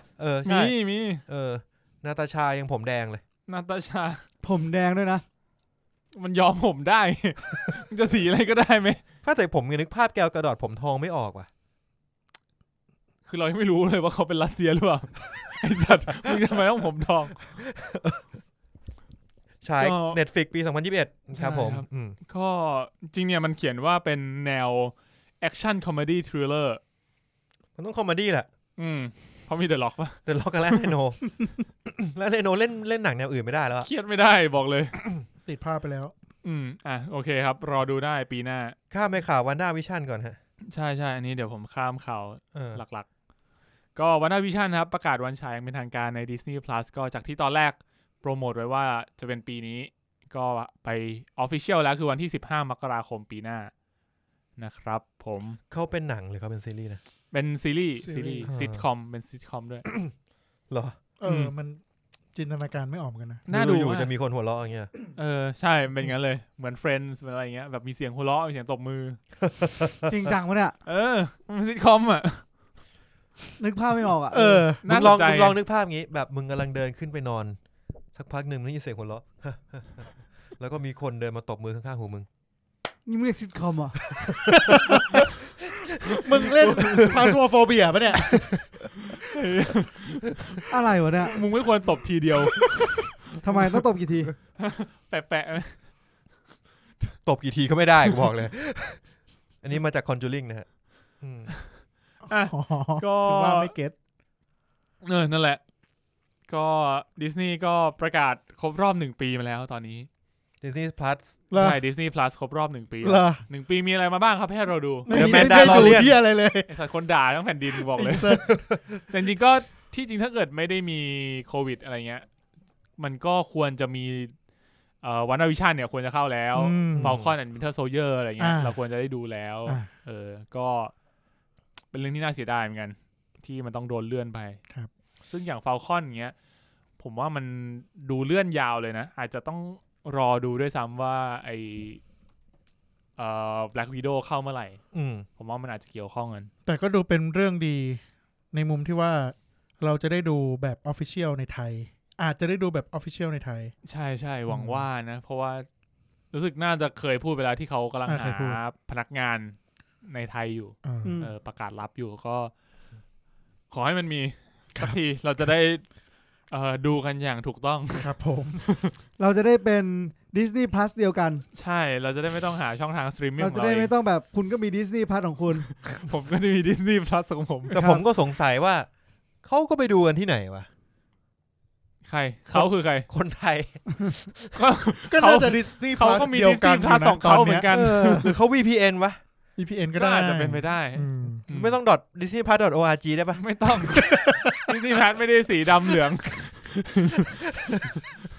เสิร์ชแป๊บ disneyplus.org ไม่มีแต่ตอนนั้นเนี่ยผมไอ้นี่ไงนะผมฟัง EP แล้วผมก็ทึ่งเหมือนที่คุณแม็กรู้เรื่องเยอะกูขยี้ยับเลยแม่งรู้ด้วยว่าคนละโดเมนกูไม่เห็นเคยรู้เลยมันเพิ่งจดมันทำเว็บไอ้แมปมันทำเว็บเลยรู้ต้องศึกษาไว้เข้าใจครับก็เมื่อกี้จะพูดถึงแล้วออกครบรอบ1 ปีแล้วตอนนี้มีคนสับประมาณ73 ล้านคนถามว่าเยอะขนาดไหนปัจจุบัน Netflix มีคนสับอยู่195 ล้านคนเรียกว่าเท่าไหร่เกิน1 ใน 3แล้วถือว่าเร็วมากนะ1 ปีถือว่าเยอะนะสำหรับสตรีมมิ่งที่ไม่มีที่อะไรดูเลยจริงที่ดูสับมา1 ปีมึงได้ดูแค่แมนดาลอเรียนอยู่ได้เพราะแฟน Star Wars สัตว์กับคอนเทนต์เก่าๆไงยอดก็ถัดมาครับมาที่ฝั่ง Marvel กันบ้างนะครับเรื่องของ Chadwick Boseman Marvel ก็จะพูดออกมาให้สัมภาษณ์ว่าเขาจะไม่ใช้ CG กับ Chadwick Boseman นะครับในบทของทิชาร่าก็ต้องมาดูกันว่าเขาจะ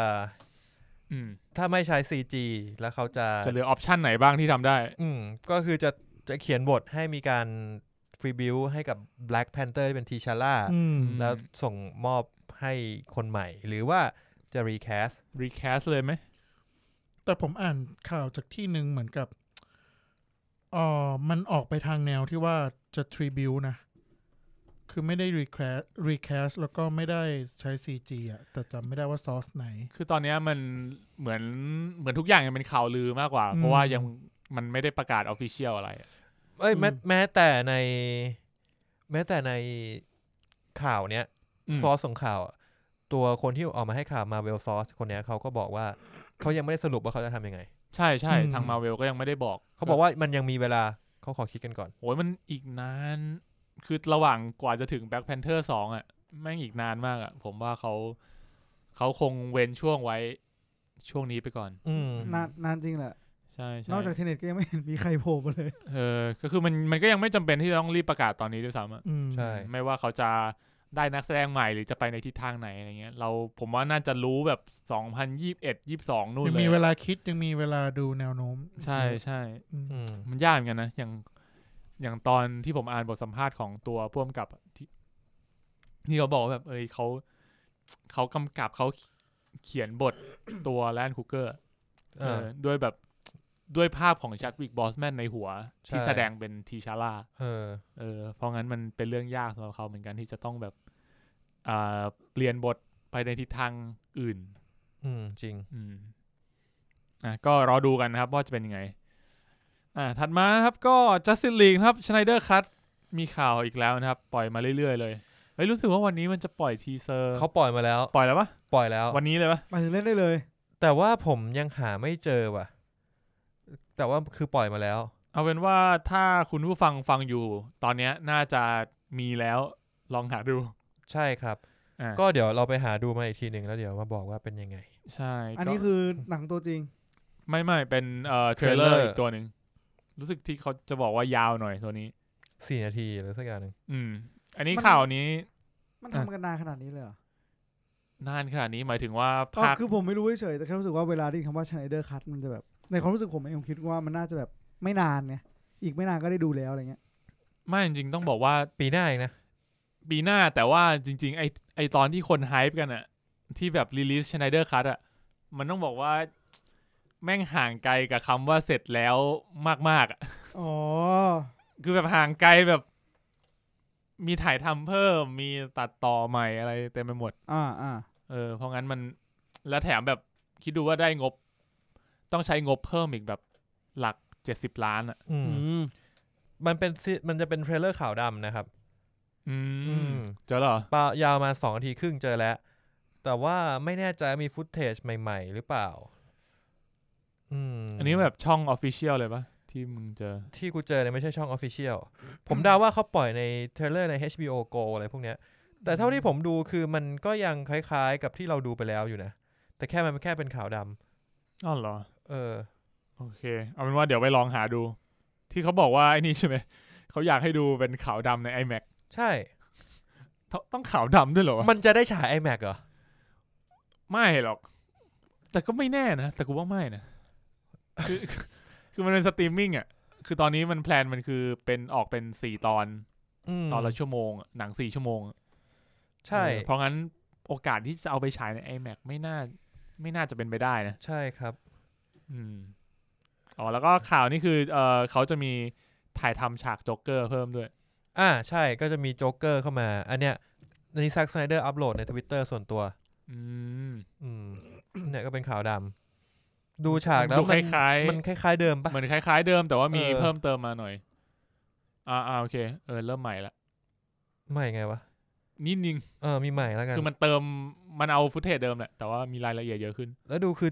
จอเหมือนจอสูงหน่อยน่าจะเป็นแบบตั้งใจแบบสำหรับ iMac หรือว่าเขาจะหวังวางแผนลง iMac จริงไหมเขาคงดูสถานการณ์ก่อนนั่นแหละก็อย่างที่บอกเขาจะมีโจ๊กเกอร์ด้วยซึ่งจริงๆแล้วเขาก็ออกมาสัมภาษณ์แล้วว่ามันไม่ได้ถูกวางแผนไว้ตั้งแต่แรกคือเพิ่งเพิ่มมาทีหลังการถ่ายทำโจ๊กเกอร์เข้าไปก็คือตัวจาเลตลิโต้นี่แหละครับก็ตอนนี้คนก็เดากันว่าโจ๊กเกอร์น่าจะโผล่มาในฉากที่เป็นฉากความฝันตอนกลางคืนความฝันตอนกลางคืนความฝันของแบทแมนอะไรอย่างนี้เหมือนแบบแค่มาแป๊บเดียวไม่น่าจะเป็นคีย์หลักของเรื่องขนาดนั้นใช่ครับผมโอเคถัดมาครับของฝั่ง Marvel กันนะครับเจมส์กันส์ก็ออกมาคอนเฟิร์มว่าเราจะได้ซิลเวสเตอร์สตาร์โลนเนี่ยมาโผล่ในSuicide Squad Suicide Squad 2 The Suicide Squad ก็จริงๆแล้วตัวซิลเวสเตอร์สตาร์โลนเนี่ยเขาไม่ได้ใหม่ในหนังซูเปอร์ฮีโร่นะเขาเคยเล่นใน Guardian 2 มาแล้วใช่ตอนนั้นก็ช็อกเหมือนกันใช่ก็เพราะเจมส์กันบทออกมาไม่เยอะนิดเดียวแต่เป็นบทที่สำคัญใช่แต่ว่าก็คือตอนนั้นเป็นของ Guardian 2 เนอะอยู่ฝั่ง Marvel คราวนี้มา Suicide Squad เขาจะมีแบบ crossover ไหมไม่น่าไม่คิดว่าแต่เหมือนในคอมิกมันเคยมีนะที่เป็นแบบ DC คอสกับMarvel มันเป็นแฟนอีเวนต์อารมณ์แบบว่าจะให้ใครอารมณ์แบบจะให้ใครเวอร์ซัสกับใครรู้สึกจะเป็นแบทแมนเจอกับกัปตันอเมริกามั้งแล้วก็ให้แบบผู้อ่านโหวตเข้ามาว่าอยากให้ใครชนะเขาก็จะเขียนให้คนนั้นชนะแบทแมนก็ชนะอยู่แล้ว because of Batman โกงมันโกงโอเคครับก็ประมาณนี้ครับถัดมานะครับน้องมิลลี่บ๊อบบี้บราวน์นะครับก็จะได้รับบทนำในหนังแฟนตาซีเรื่องใหม่ของพ่วงกับ28 Weeks Later นะครับ28 Weeks Later คือหนังซอมบี้ภาคต่อของ28 Days Later 28 Weeks Later นี่คือเจเรมี่ เรนเนอร์เล่นด้วยนะเว้ยเหรอถือธนูป่ะถือ ยังดีไม่ถือปืนขี่มอไซค์ป่ะเขาจะมีภาค3ไหมเขาจะมีภาค3ไหม28เหี้ยมันเฮ้ยมันมีข่าวเหอะจริงปะเนี่ยนานมากแล้วว่าจะทำแต่ว่าแบบก็พับโปรแกรมทิ้งไปเลยเพราะว่า28 weeks เนี่ยมันไม่สามารถที่จะ capture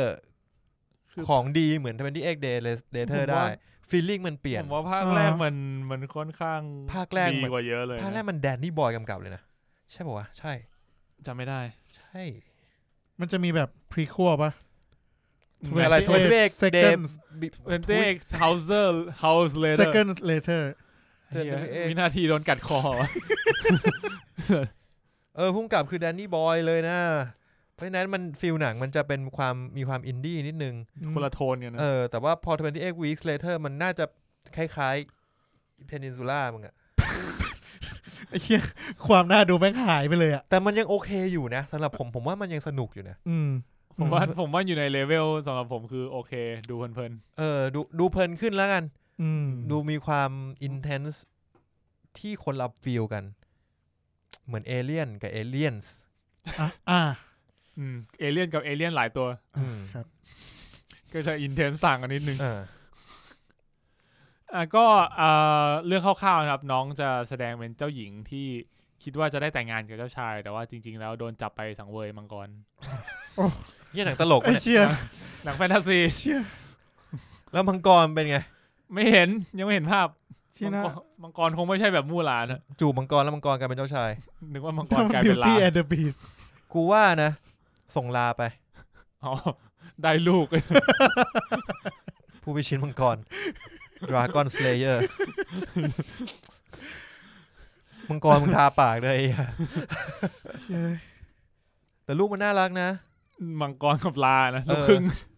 มันมีลูกนะมึงเคยใช่ภาคต่อมามีลูกเป็นลามีปีกบินได้เรียกว่าอะไรวะลามีปีกหมายถึงว่าเราจะเรียกสัตว์ชนิดนั้นว่าอะไรดีดองก้อนไหมเฮ้ยเชี่ยเท่ว่ะต้องดูดีดูดีนะที่มีขายเนื้อเต่านะนั่นมันดองกี้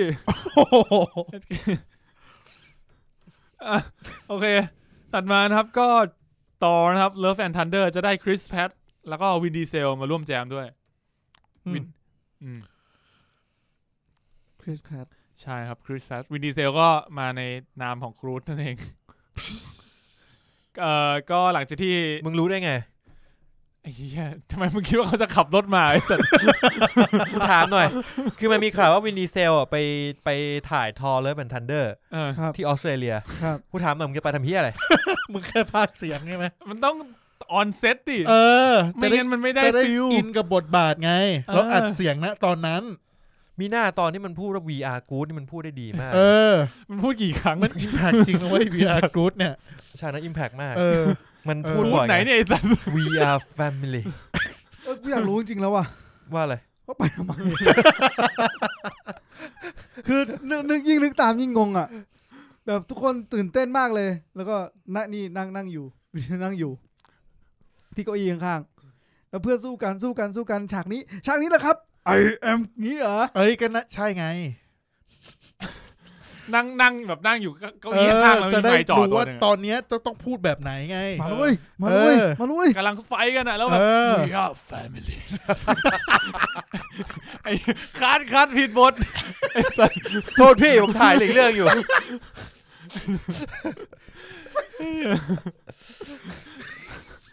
เซนทันน่าจ้างวินดีเซลมานะทำไมมาโปรโมท Family Mart ถุย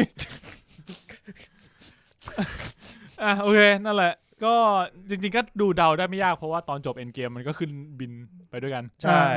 จริงๆมีข่าวลืมมาสักพักแล้วด้วยนะว่าเขาจะมาแจมกันแต่อันนี้มันคอนเฟิร์มแล้วถูกไหมใช่ก็จริงๆมันอาจจะไม่ได้เป็นบทที่ใหญ่มากด้วยซ้ำของคริสแพทอะไรเงี้ยอาจจะเป็นแค่แบบเริ่มต้นเรื่องหรือว่าตอนจบเรื่องอะไรเงี้ยผมไม่ได้คิดว่ามันจะเป็นฉากเมเจอร์โลอะไรขนาดนั้นเฮ้ยก็ไม่แน่นะเว้ยมึงจะแบบทั้งเรื่องเลยคงไม่ทั้งเรื่องแต่อาจจะมีบทประมาณอะไรเนี่ย Black Panther ใน Civil War สมมุติก็พอได้อาจจะประมาณนั้นไม่ได้เป็นถึงระดับแบบพระเอกหรือรองพระเอกในเรื่องสัก10 นาทีแต่ออกมาเยอะเหมือนกันอ่ะเชี่ยแต่ดูตอนจบเรื่องเอ็นเกมมันก็ไปด้วยกันมันก็ดูแบบน่าจะมีบทบาทสำคัญอยู่นะดูเป็นคู่กัดกันอะไรเงี้ยอารมณ์แบบว่าถ้าต้องออกไปทำภารกิจด้วยกันมึงไม่อยากดูมันทะเลาะกันในยานน่าจะมันน่าจะสนุกรายการการ์เดียน3มันยังไม่มีก็ไม่แน่ว่าทอ Love and Thunder จะเป็นการเซตอัพอะไรบางอย่างไปสู่การ์เดียน3ใช่ฮะแต่จริงๆไอ้อย่างทอก็มีเนื้อเรื่องที่น่าจะต้องเล่นเยอะพอสมควรทั้งได้คริสเตียนเบลด้วยใช่ไหมแล้วก็นาตาลีพอร์ตแมนกลับมาเล่นแล้วมาเล่นเป็นต่อมาเล่นเป็นทอหญิงต่อผู้หญิงไม่รู้ว่าจะยังไงโอ้ยคือทอเนี่ยจะมีได้ไม่แน่ใจนะว่าคือถ้ามาเขาบอกว่าเขาเป็นทอหญิงเนี่ยก็คือเขาจะได้คอนยูเนีย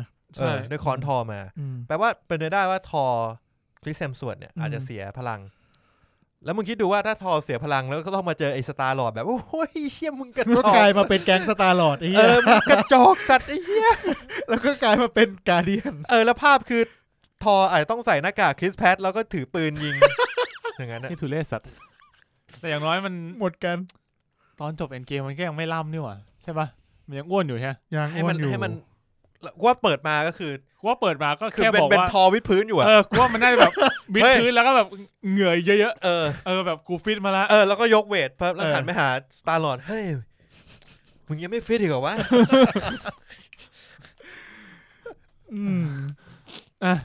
โอเคก็ให้มีข่าวหนึ่งนี่ว่ะอันนี้มึงใส่มาใช่ไหมThe Batman Spin-off Showrunner คืออันนี้เล่าให้ฟัง The Batman ที่ Matt Reeves ถ่ายทำอยู่ของ Matt Reeves ไอ้ Robert Pattinson เขามีข่าวว่าเขาจะทำเป็นซีรีส์ Spin-off ลง HBO Go ด้วยไอ้เรื่องที่เป็น Gotham เหรอไม่แน่ใจว่าเป็นเรื่องของตำรวจอะไรสักอย่างหนึ่งใช่ไหมใช่ตอนนั้นมีเรื่องเป็นคล้ายๆ Gotham นี่คือหนังมันถ่ายจบแล้วเหรอมึงจะสปินออฟแล้วเนี่ยใช่ก็งงเหมือนกันซึ่งตอนเนี้ยวางแผนไว้ไกลมากโชว์รันเนอร์ของซีรีส์ที่เขาวางไว้เนี่ยได้ลาออกแล้วเขาบอกว่า creative difference นะครับประมาณนั้นก็รอดูต่อไปจริงรอดูหนังก่อนดูหนังก่อนโอเคมาที่ข่าวสุดท้ายดีกว่าที่คุณตั้มน่าจะอยากพูดคุยถึงกูแทรกก่อนที่ไปข่าวนั้นได้ครับผมลิโลแอนด์สติชครับ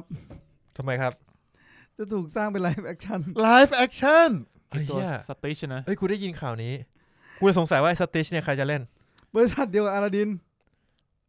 วิลสมิธไอ้สัตว์ไอ้เหี้ยตัวฟ้าเหมือนกันเลยพอแต่ถ้าเขาทำเบบี้โยดาได้เขาก็ทำอีนี่ได้สติชใช่ผมว่าสติชเนี่ยความยากมันต้องทำให้น่ารักอะแต่มันต้องมีความโหดใช่มันยิ่งกว่า Predator อีกนะสติช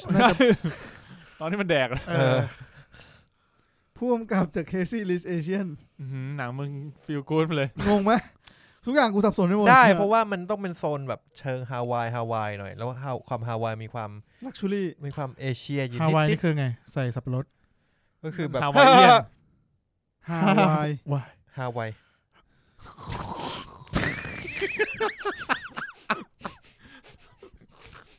ค่ายมวยเฮี้ย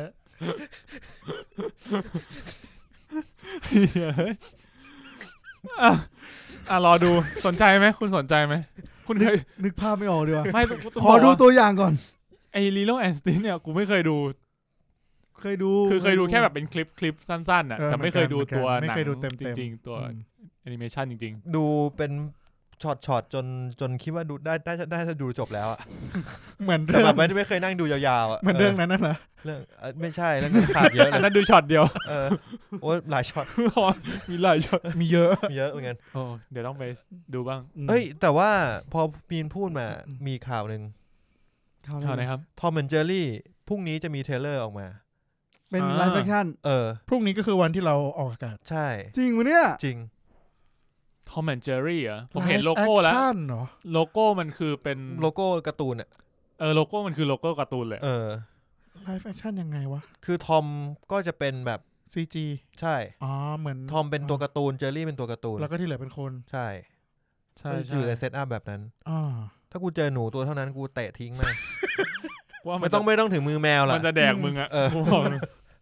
ถ้ากูแมววิ่งอย่างนั้นได้กูก็ไม่อยู่เหมือนกันจริงผมจำได้ว่ารู้สึกตัวนักแสดงจะได้ค่อนข้างดีเลยนะเนี่ยนักแสดงมีน้องโคลอีเกรซมอเรสเล่นเป็นเจอรี่ถุยเล่นเป็นคนธรรมดาเนี่ยแล้วก็ไมเคิลเพนน่าคงไม่หาเลยก็ต้องเอามาเล่นฮาอยู่แล้วใช่ใช่ไม่รู้จักเลยไอแอนแมนอ่ะคนที่มันเล่าเรื่องในแอนแมนอ่ะมึงเคยดูแอนแมนไหมเคยสิครับเดี๋ยวผมจะเล่าเรื่องให้ฟัง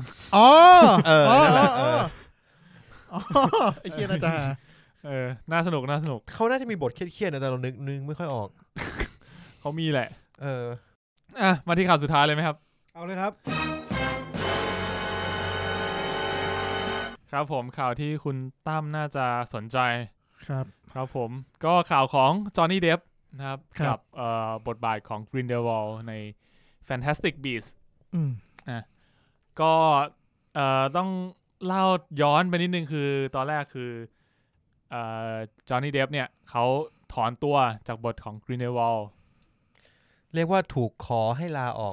ใช่ถูกขอให้ลาออกเขาโพสต์เป็นเหมือนจดหมายเป็นจดหมายที่เขียนโดยเขาอธิบายว่า มันเกิดอะไรขึ้นกับเขาก็คือเขาบอกว่าทาง Warner Brothers เนี่ยขอให้เขาถอนตัวออกจากโปรเจกต์ Fantastic Beasts เขาว่าง่ายดีเนาะที่นี่เราขอกันเกือบล้านคนอะยังไม่ออกขนาดแสนรายชื่อยังจะปัดตกเลยต่อกูไม่รู้จะหดหูเรื่องอะไรก่อนดีเลยจอห์นนี่เดฟก่อนเรื่องนี้เอาจอห์นนี่เดฟก่อนครับก็นั่นแหละครับเขาก็โพสต์แล้วก็เขาบอกว่าเขาก็ได้ทำการลาออกเป็นที่เรียบร้อยแล้วครับใช่ก็ไอเหตุการณ์นี้มันเกิดขึ้นหลังจากที่ศาลใน UK เขาตัดสินคดีของเขาจอห์นนี่เดฟกับเดอะซันใช่คือจอห์นนี่เดฟไปฟ้องเดอะซันที่เดอะซันเหมือนใช้พาดหัวใช้คำว่า wife beater เดอะซันเนี่ยคือไม่ใช่พี่โป่งเดอะซันไม่ใช่เขาคือเป็นหนังสือพิมพ์แท็บลอยด์อังกฤษถ้าเกิดคนที่ดูฟุตบอลก็จะรู้ว่าสำนักข่าวที่นี่แม่งเชื่ออะไรไม่ได้เลยก็เหมือนกับเดอะเนไม่ใช่ด้วยไม่ใช่เลยหมายถึงว่าในหลักในความน่าเชื่อถืออ่ะไอ้แค่นี้มันเหมือนเป็นข่าวโคมลอยอ่ะเหมือนนั่งเทียนเขียนข่าวก็ไม่ต่างเขียนนี่ก็นั่งเทียนพอกันแต่แค่คอนเทนต์มันไม่เหมือนแต่ว่าลักษณะความน่าเชื่อถืออ่ะกูว่าเทียบเคียงกันได้คือเรียกว่าสำหรับคนที่ดูบอลถ้ามีข่าวพาดหัวว่าเดอะซันคือปิดละไม่อ่านคือกูจะรู้สึกว่าแบบอ่านไปเหมือนแบบข่าวมึงยาวมากนะแบบโค้ชคนนี้อย่างนี้แล้วลงท้ายว่าเดอะซันลงท้ายเดอะซันแล้วทั้งบทความมึงไม่มีคำพูดใครเลยใช่แบบไม่ได้สัมภาษณ์ใครไม่มีใครก็คือไม่มีซอสที่อะไรเหมือนมึงนั่งเขียนเอาเองแต่บางอย่างมันก็จริงโดยเฉพาะพวกกอสซิปนักฟุตบอลเดอะซันแม่งจะเสือกแม่นจริงใช่ก็จากที่เดฟฟ้องเดอะซันในคดีนั้นแล้วศาลใน UK เหมือนตัดสินว่าเราต้องย้อนไปที่ต้นต่อเลยไหมย้อนเหรอคุณตั้มเล่าหน่อยตั้มเล่าไหมคร่าวๆแล้วกันคือคร่าวๆจอห์นนี่เดฟเขาเคยเขาแต่งงานกับแอมเบอร์เฮิร์ดซึ่งแสดงเป็นเมร่าในอัลควาแมนอัลควาแมนครับคนนั้นก็มันก็มีผมจำแม่นๆเป๊ะๆไม่ได้นะแต่ว่ามันมีข่าวว่าทางผู้หญิงยังไงวะทางผู้หญิงมาฟ้องหย่าจอห์นนี่เดฟว่าจอห์นนี่เดฟเนี่ยเป็นคนทำร้ายร่างกายแล้วก็เหมือนกับณตอนนั้นเนี่ยคดีตัดสินว่ายังไงคือคดีมันอยู่ในระหว่างการต่อสู้คดีกันใช่ใน US เนี่ยยังไม่ได้ตัดสินแต่ว่าจนกระทั่งมันมีภาพที่จอห์นนี่เดฟเขางัดคลิปออกมาที่เป็นการสนทนาระหว่างเขาแล้วก็เขากับภรรยาแล้วภาพที่เห็นก็คือเขาเป็นฝ่ายถูกทำร้ายแทนอันนี้คือจริงๆต้นต่อคร่าวๆแล้วเดอะซันก็เอาไปเต้าข่าวว่าใช้คำว่าwife beater ใช่ครับนั่นแหละครับเขาก็เลยฟ้องว่าฟ้องร้องกับศาลว่าเดอะซันเนี่ยใช้ข้อความที่ไม่ถูกต้องเขาไม่ใช่ wife beater ประมาณนั้นแต่ว่าศาลดันพิจารณายกฟ้องคดีนี้ก็คือไม่รับมูลที่ทางจอห์นนี่เดฟเนี่ยเขาขอฟ้องร้องว่าเขาไม่ใช่ไวท์บีเตอร์เลยทำให้ภาพลักษณ์กลายเป็นว่าเหมือนจอห์นนี่เดฟเป็นคนผิดเหมือนกลายเป็นว่าถูกมองว่าเป็นคนผิดไกลๆใช่ทั้งที่ก็มีหลักฐานอะไรแบบนี้ครับก็หลังจากศาลยกฟ้องก็เลยมีข่าวที่ทางนั่นแหละครับ Warner Brothers ให้จอห์นนี่เดฟถอนตัวใช่ครับออกจากโปรเจกต์ซึ่งอันนี้ผมขอเสริมว่าทาง Warner ได้ออกมาแจ้งว่าทำไมถึงให้จอห์นนี่เดฟถอนตัวเขาให้2เหตุผลคือข้อ1คือเขาบอกว่าเรื่องภาพลักษณ์1อย่างที่เราทราบครับ2คือคิวการถ่ายทำมันค่อนข้างแน่นแล้วเขาไม่อยากต้องเสียเวลารอจอห์นนี่เดฟไปขึ้นลงขึ้นศาลเพื่ออันนี้ผมพูดในเชิงในคำพูดเชิงบ้านๆนะคือจอห์นนี่เดฟก็มีภาระที่ต้องไปขึ้นลงขึ้นศาลซึ่งอาจจะทำให้มันขัดกับสเกจดูลการถ่ายทำก็เลยออกแม่งเลยก็เลยขอให้เปลี่ยนตัวซึ่งฟังไงก็ไม่ขึ้นแทบประเด็นพอดแคสต์วันนี้ พบกับข้ออ้างของ Warner Brothers ครับผมก็คือไอเหตุผลเนี้ย ก็บอกว่ามันเป็นเหตุผลแบบเหตุผลคลาสสิกอะแบบ schedule conflict ซึ่งผมก็เลยคิดว่าถ้าในแง่ของผมเป็น Warner Brother แล้วผมมีปัญหากับอะไรว่านักแสดงแล้วคือถ้ามันเป็น Iron Man เงี้ยผมเปลี่ยนไม่ได้ใช่ผมเปลี่ยนไม่ได้อันนี้มองใน Executive Warner นะแบบไม่สนใจเลยนะสนใจแค่ว่ากูจะทำยังไงให้หนังกูรอดแล้วไม่มีดราม่าแต่การเปลี่ยนก็ไม่ถูกต้องใช่แต่ถ้าคิดว่าจะเปลี่ยนอยู่แล้วเพราะจอห์นนี่เดปค่าตัวแพงนู่นนั่นหาเรื่องเปลี่ยนอ่ะมันจะเป็นจังหวะที่ทำได้เพราะว่าจอห์นนี่เดปยังไม่ได้สร้างมันเพิ่ง initial บทเป็นดวอลมาเขาก็เลยมองว่าเฮ้ยเปลี่ยนตัวก็น่าจะทำได้นี่หว่าผมเดาคิดว่าเป็นไปได้นะหาเรื่องเปลี่ยนก็เป็นไปได้คือเหตุผลข้อที่2อ่ะมันออกมาสนับสนุนเพราะว่าถ้ามีแค่เหตุผลข้อแรกมันก็จะเกิดคำถามว่าเอ้าแล้วทำไมคุณเก็บฝ่ายหญิงไว้ในเมื่อข้อพิพาทมันเกิดกับทั้งคู่ถ้าผมแค่ภาพลักษณ์ก็เลยจำเป็นจะต้องมีข้อ2โผล่ขึ้นมาว่าจอห์นนี่เดปไม่ขึ้นลงขึ้นศาลอยู่มันก็ต้องขึ้นทั้งคู่ป่ะวะไม่มันเหมือนกับเขาไปโฟกัสที่จอห์นนี่เดปกับเดอะซันซึ่งคดีมันจบแล้วไงศาลยกฟ้องแล้วแต่แค่จอห์นนี่เดปอาจจะอุทธรณ์แค่นั้นคือพอมองในมุมที่แบบว่าถึงตอนนี้เราก็ยังไม่รู้ว่าฝ่ายไหนมีความผิดเนอะแต่ว่าคือเราเอาจริงเรามองจากข้างนอกเราไม่รู้ว่าอันไหนจริงไม่จริงหรอกแต่ว่าอย่างน้อยๆเราเห็นหลักฐานชิ้นหนึ่งแล้วแหละที่เห็นว่าจอห์นนี่เดปมันก็เป็นผู้ถูกกระทำเหมือนกันคือเราไม่เห็นฝั่งที่จอห์นนี่เดปกระทำอาจจะมีหรือไม่มีก็ได้คือถ้าในมองก็อาจจะเป็นแบบทั้งสองฝ่ายก็คือเหมือนกับผัวเมียทะเลาะกันเป็นเคสที่แบบก็มีการทะเลาะกันมีการลงมือทั้งคู่หรือเปล่าไม่มันมีอาการของการนอกใจนู่นนี่นั่นเข้ามาเกี่ยวด้วยซึ่งใช่มันมีหลายสาเหตุมันมีหลายประเด็นที่ทำให้ภาพลักษณ์ของแอมเบอร์เฮิร์ดค่อนข้างแย่นะใช่แต่ดูเหมือนเขายังแบบอยากเก็บแอมเบอร์ไว้มากกว่าจอห์นนี่เดปด้วยซ้ำนั่นสิซึ่งแปลกนะทั้งแบบทั้งอควาแมนเนี้ย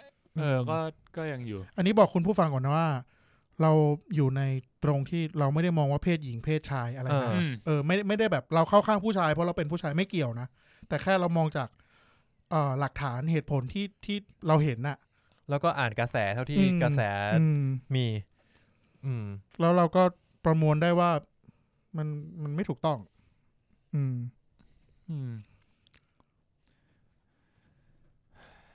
คุณมีอะไรจะพูด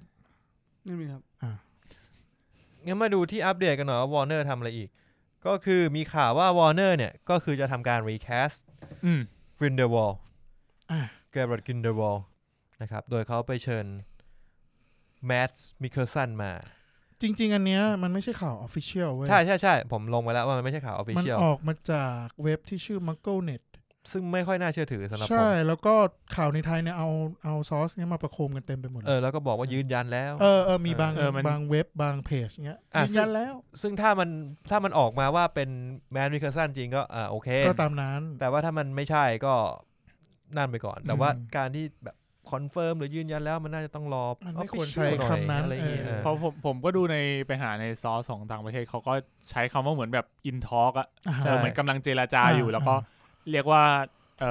เป็นคนหนึ่งที่อยู่ในลิสต์คืออาจจะมีมูลแหละอาจจะมีคนเห็นการรับรู้การเจรจาแหละแต่มันยังไม่ได้คอนเฟิร์มแต่เรียกว่ายังไม่ได้คอนเฟิร์มแต่ส่วนใหญ่ถ้าสมมุติเป็นฮอลลีวูดรีพอร์เตอร์ลง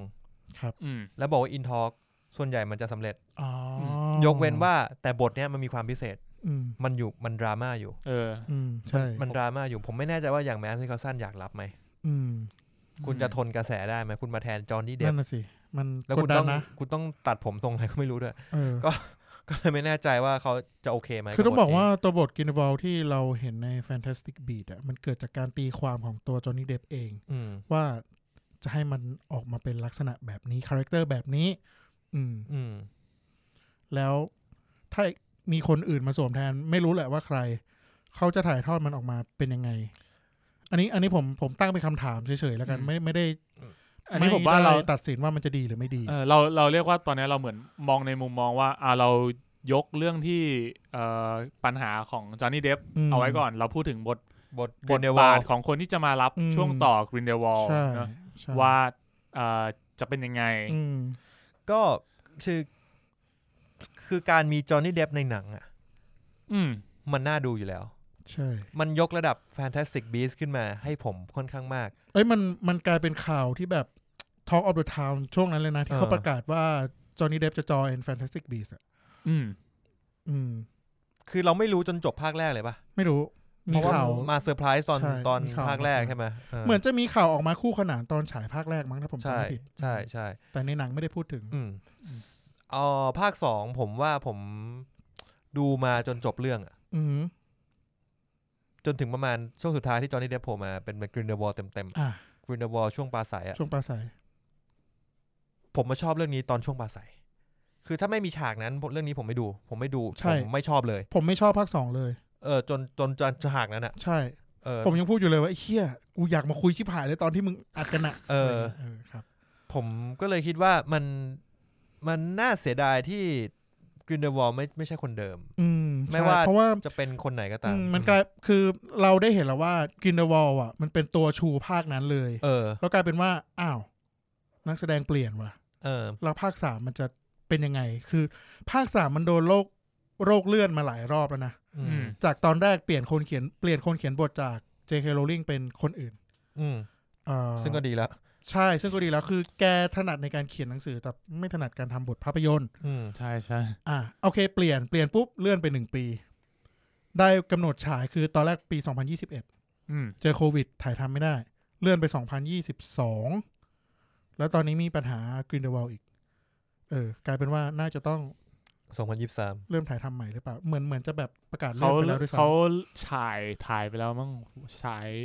ไม่ใช่จอห์นนี่เดปอะเขาถ่ายทำไปแล้วใช่แล้วถ้าเปลี่ยนคนเงี้ยก็ต้องถ่ายใหม่ใช่ จริงก็น่าแปลกนะอย่างเอสรามิลเลอร์เขาก็มีข่าวที่ไปตบที่ไปใช่ที่ไปจับโชกสแลมแต่เรื่องเงียบไปแล้วแบบเงียบไปเลยไม่มีออกข่าวอะไรเลยเล่นทางปิดข่าวก็มาต่อแมดมิเคลสันจำหน้าเขาได้ไหมคุณตั้มเอาจริงๆผมสารภาพว่าผมไม่รู้จักเขาเลยดูโรกวันไหมจ๊ะใช่ไหมดูแล้วแหละแต่ว่าพ่อนางเอกเราไม่ได้ผมตัวส่วนตัวผมแล้วกันผมไม่ได้จดจำเขาขนาดนั้นนะเขาความรู้สึกผมคือเขาเป็นดาราที่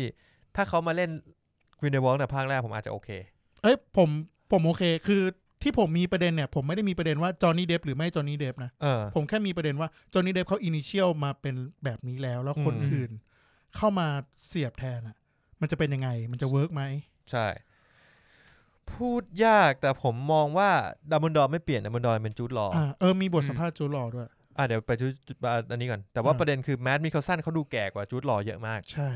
ซึ่งกรินเดอร์วอลในหนังสือเนี่ยมันควรจะต้องพอๆกันปะหรือว่าแก่กว่านิดนึงรุ่นเดียวกันเหมือนเป็นเพื่อนเดียวกันเนี่ยใช่เพราะว่าพูดได้ไหมวะสปอยล์ปะวะเหมือนกับเขาชอบกันอ่ะเขาเรียนมาด้วยกันไหมไม่เขาอยู่คนละโรงเรียนกันใช่ไม่เขามาเจอกันที่ร้านสักร้านหนึ่งบ้านของดัมเบิลดอร์คืออย่างแมดมิเคลเซนเนี่ยเขาเล่นเจมส์บอนด์ด้วยนะตัวร้ายในคาสิโนโรยัลเขาจับจูดลอผ้าเก้าอี้นั่นแหละผมว่าผมไม่ได้ดูเจมส์บอนด์ด้วยผมก็เลยแบบไม่ค่อยคุ้นเขาจริงบทบาทที่น่าจะจำกันได้คือฮันนิบาลเลคเตอร์ในซีรีส์ฮันนิบาลผมเคยเห็นหน้าเขาแหละแต่ว่าหมายถึงว่าไม่นึกไม่ออกเห็นหน้าแล้วนึกไม่ออกว่าเขาเล่นอะไรเขาสมบทบาทเป็นยังไงแต่ว่าเท่าที่อ่านคือเขาก็เป็นนักแสดงเจ้าบทบาทคนนึงอายุ54 ปีผมว่าเอาจริงเรื่องฝีมือไม่มีปัญหาไม่น่ามีปัญหาอะไรใช่ไม่มีปัญหาใช่แต่ปัญหามันคือนี่แหละที่ผมคอนเซิร์นนั่นแหละแต่ผมว่ามันสำหรับผมอาจจะไม่ได้ซีเรียสมากนะก็มองว่าอย่างเราอาจจะเคยเห็นอย่างดัมเบิลดอร์ก็มีการเปลี่ยนตัวมาแล้วมุมมันแต่มันต่างกันมากเลยเพื่อนไม่ก็แค่มองในมุมว่าเปลี่ยนตัวนักแสดงไม่มันแต่ดาราคือจอห์นนี่เดปมันใหญ่กว่าบทคนมันจะจำภาพความใหญ่ของนี้ไปใช่แต่หมายถึงว่าในมุมมองนั้นนะดัมเบิลดอร์คนก่อนหน้าก็เอสตับลิชดัมเบิลดอร์ในมุมมองของเขาแบบนึงอีกคนนึงมาก็ได้ก็แตกต่างกันในอีกแบบนึงคือผมก็เลยไม่ได้มองว่า2ภาคแรกที่ดัมเบิลดอร์มันจะเปลี่ยนบทมันยังไม่เยอะใช่มันไม่ใช่คอหลักของเรื่องไง ถ้าอยู่ถ้าดัมเบิลดอร์เปลี่ยนจาก5ไป6แล้วดัมเบิลดอร์เปลี่ยนคนอันนี้มีประเด็นแน่นอนอันนี้เรื่องใหญ่ใช่แต่ว่ากินเดอะวอลมันก็ยังไม่ได้คือมันก็มีฉากใหญ่ๆออกมาใช่แต่ผมคิดว่ามันยังไม่ได้เต็มขนาดนั้นนะก็จริงเพราะว่ามันคือมันมีฉากใหญ่แหละที่แบบเห็นชัดว่าโชว์สกิลแล้วก็โชว์ตัวเสน่ห์ของจอห์นนี่เดฟออกมาชัดเจนเพราะว่าเรื่องจริงๆพระเอกก็คือนิวสการ์แมนเดอร์ถึงว่าเราไม่ได้อยากเราไม่ได้อยากรู้เรื่องอะไรของมันเลยก็ตามจริงๆกูอยากรู้เรื่องของมันมากกว่านี้ด้วยซ้ำกูไม่อยากรู้แล้วก็มันไม่ได้ตั้งใจเขียนมาให้เป็นนิวสการ์แมนเดอร์เพราะว่าภาค2ก็เลยเหี้ยภาค2มันทำแบบนี้ไงมันก็เลยทำให้เราไม่ได้รู้สึกว่าอยากจะติดตามนิวสการ์แมนเดอร์ใช่ก็เป็นกินเดอะวอลเวียสมันดอร์ไปเลยก็ได้ใช่มันเป็นตั้งแต่แรกแล้วมันมาตั้งชื่อแบบคือจริงๆผมว่าความเป็นแฟนตาสติกบีสอะมันจบตั้งแต่ภาคแรกซึ่งผมโอเคนะใช่ถ้ามันจบแค่นั้นก็สนุกเลยแล้วคุณมาทำสปินออฟอื่นๆต่อไปอะผมโอเคนะก็คือเป็นสปินออฟดัมเบิลดอร์เวสไอ้นี่ก็สปินออฟของดัมเบิลดอร์ง่ายๆก็คือเหมือนมาเวลอะสมมติว่ามึงมีภาคไอรอนแมนมาใช่ไหมแล้วเนื้อเรื่องก็ดำเนินมาแล้วก็กลายเป็นมาโฟกัสที่ดับเบิลดอร์กับกินเดอะวอลโดยที่มีแฟนตาสติกบีเป็นตัวบอกว่าไทม์ไลน์มาถึงตอนนี้แล้วใช่มันควรจะมันน่าจะดีกว่าไม่ใช่ควรจะมันน่าจะดีอย่างไอภาค2ตอนช่วงที่เป็นของแบบเป็นพาร์ทของนิวสการ์แมนเดอร์ผมก็ชอบนะที่มันเป็นแบบมีสัตว์วิเศษที่แม่งไปเจอตัวที่มันเหมือนมังกรจีนจำได้กูจำไม่ได้เลยว่ากูจำไม่ได้มันทำไปทำไมมันทำไปเพื่อตามหาอะไรสักอย่างหนึ่งจำไม่ได้แล้วมันทำให้กูก็จำไม่ได้นั่นแหละคือกูรู้สึกว่าชอบในการขยายจักรวาลของแฮร์รี่มากกว่าที่กูต้องกลับมาวนเวียนกับสิ่งเหล่านี้ครอบกลับมาที่กินเดอะวอลก็เปลี่ยนได้ก็อย่างที่เราว่ามันก็เปลี่ยนได้แต่ว่าประเด็นคือคนจะ accept ไหมคือมันไม่ได้ accept ที่การเปลี่ยนจอห์นนี่เดฟเท่านั้นมันเป็นการ accept ของการที่ถูกกระทำแบบไม่เป็นธรรมเท่าไหร่ใช่คือข้อคอนเซิร์นของผมมี2จุด2ประเด็นแรกคือ movement ของ Warner Brothers รู้ใช้คำว่ามันถูกต้องหรือเปล่าวะคือเราควรจะสนับสนุนมันต่อไปหรือเปล่าวะแล้วจอห์นนี่เดฟคือเขียนจดหมายว่าถูก ask to resign เขาก็เขียนตรงๆนะแปลว่าไม่พอใจกับประเด็นที่2ก็คือนั่นแหละเรื่องบทมันจะ continue ไหมมันจะเป็นยังไงก็ได้แหละถ้าก็ต้องทำจริงๆผมว่าซึ่งผมว่าประเด็นที่2ผมถือเป็นประเด็นรองด้วยซ้ำประเด็นที่2ผมว่าสำหรับผมไม่ซีเรียสเท่าไหร่ผมคิดว่าถ้าเลือกนักแสดงที่มีฝีมือมาไม่น่าจะมีปัญหาอะไรใช่แต่ว่าประเด็นหลักๆคงเป็นเรื่องข้อแรกใช่มากกว่าเพราะว่าก็มีกระแสแบนมาเยอะก็เห็นข่าววันแรกผมในใจเลยกูจะไม่ดูให้รักขนาดไหนกูก็จะไม่ดูขนาดนั้นเลยแล้วก็จะไม่ดูAquaman 2ด้วยAquaman 2เนี่ยไม่ค่อยอยากดูเท่าไหร่อยู่แล้วไอ้Aquaman เนี่ยมันมีนี่ที่ไปลงชื่อกันอะล้านชื่อแล้วมั้งถอนแอมเบอร์ใช่ซึ่งก็ยังจะทำได้นะผมว่าผมนึกภาพแบบเอมิลี่บลันต์มันเล่นบทนั้นก็โอเคอยู่นะโอ้ยมีคนเพราะว่าผมเขาเด่นกว่าหน้าเล่นเยอะแยะอย่างนี้ในเมื่อมาถึงตัวนี้นะ what if เราพลิกถ้าเขาเปลี่ยนนักแสดงหญิงด้วยคุณคิดว่ามันจะเกิดปัญหาไหมใน Aquaman เปลี่ยนนักแสดงหญิงใน Aquaman ใช่ไม่เกิดทำไมผมรู้สึกผมไม่อินมันเรา1คือเราไม่ได้อินAquamanแล้วเมล่าก็เป็นเหมือนแบบไม่ได้เด่นขนาดนั้นเด่นไม่ได้สำคัญขนาดนั้นขนาดที่เหมือนแบบเอาจริงคือผมจำแทบไม่ได้ด้วยซ้ำคือพอจำหน้าเขาได้ที่เขาเล่นผมจำได้แค่ชุดสับปะรดอย่างเดียวพอไปดูแบบคิดว่าถ้าไปดูภาค2ที่เป็นคนอื่นผมก็รู้สึกว่าพอได้แหละก็เป็นคนไม่ได้อะไรคือด้วยความที่เขาไม่ได้เด่นยังอาจจะต้องเป็นคำที่ตั้นบอกแหละคือเขาไม่ได้เด่นเกินบทใช่ครับเขาอยู่ภายใต้บทมากๆดังนั้นถ้าทุกอย่างมันใกล้เคียงก็ได้จริงแล้วAquamanมันหลักๆคือมันขายตัวพระเอกอยู่แล้วมันเพราะงั้นไม่ได้มีปัญหาอย่างไม่ได้มีปัญหาเท่ากับไอตัวกรินเดลวอลที่ค่อนข้างชูโรงจริงๆชมแอมเบอร์เฮิร์ดนึงใน Aquaman อ่ะผมว่ามันก็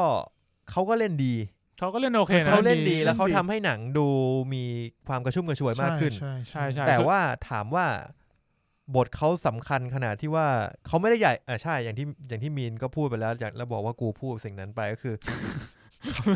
เราจะ reference ใน reference เขาไม่ได้ใหญ่เกินบทจริงๆแล้วก็คือลุคเขาไม่ได้โดดเด่น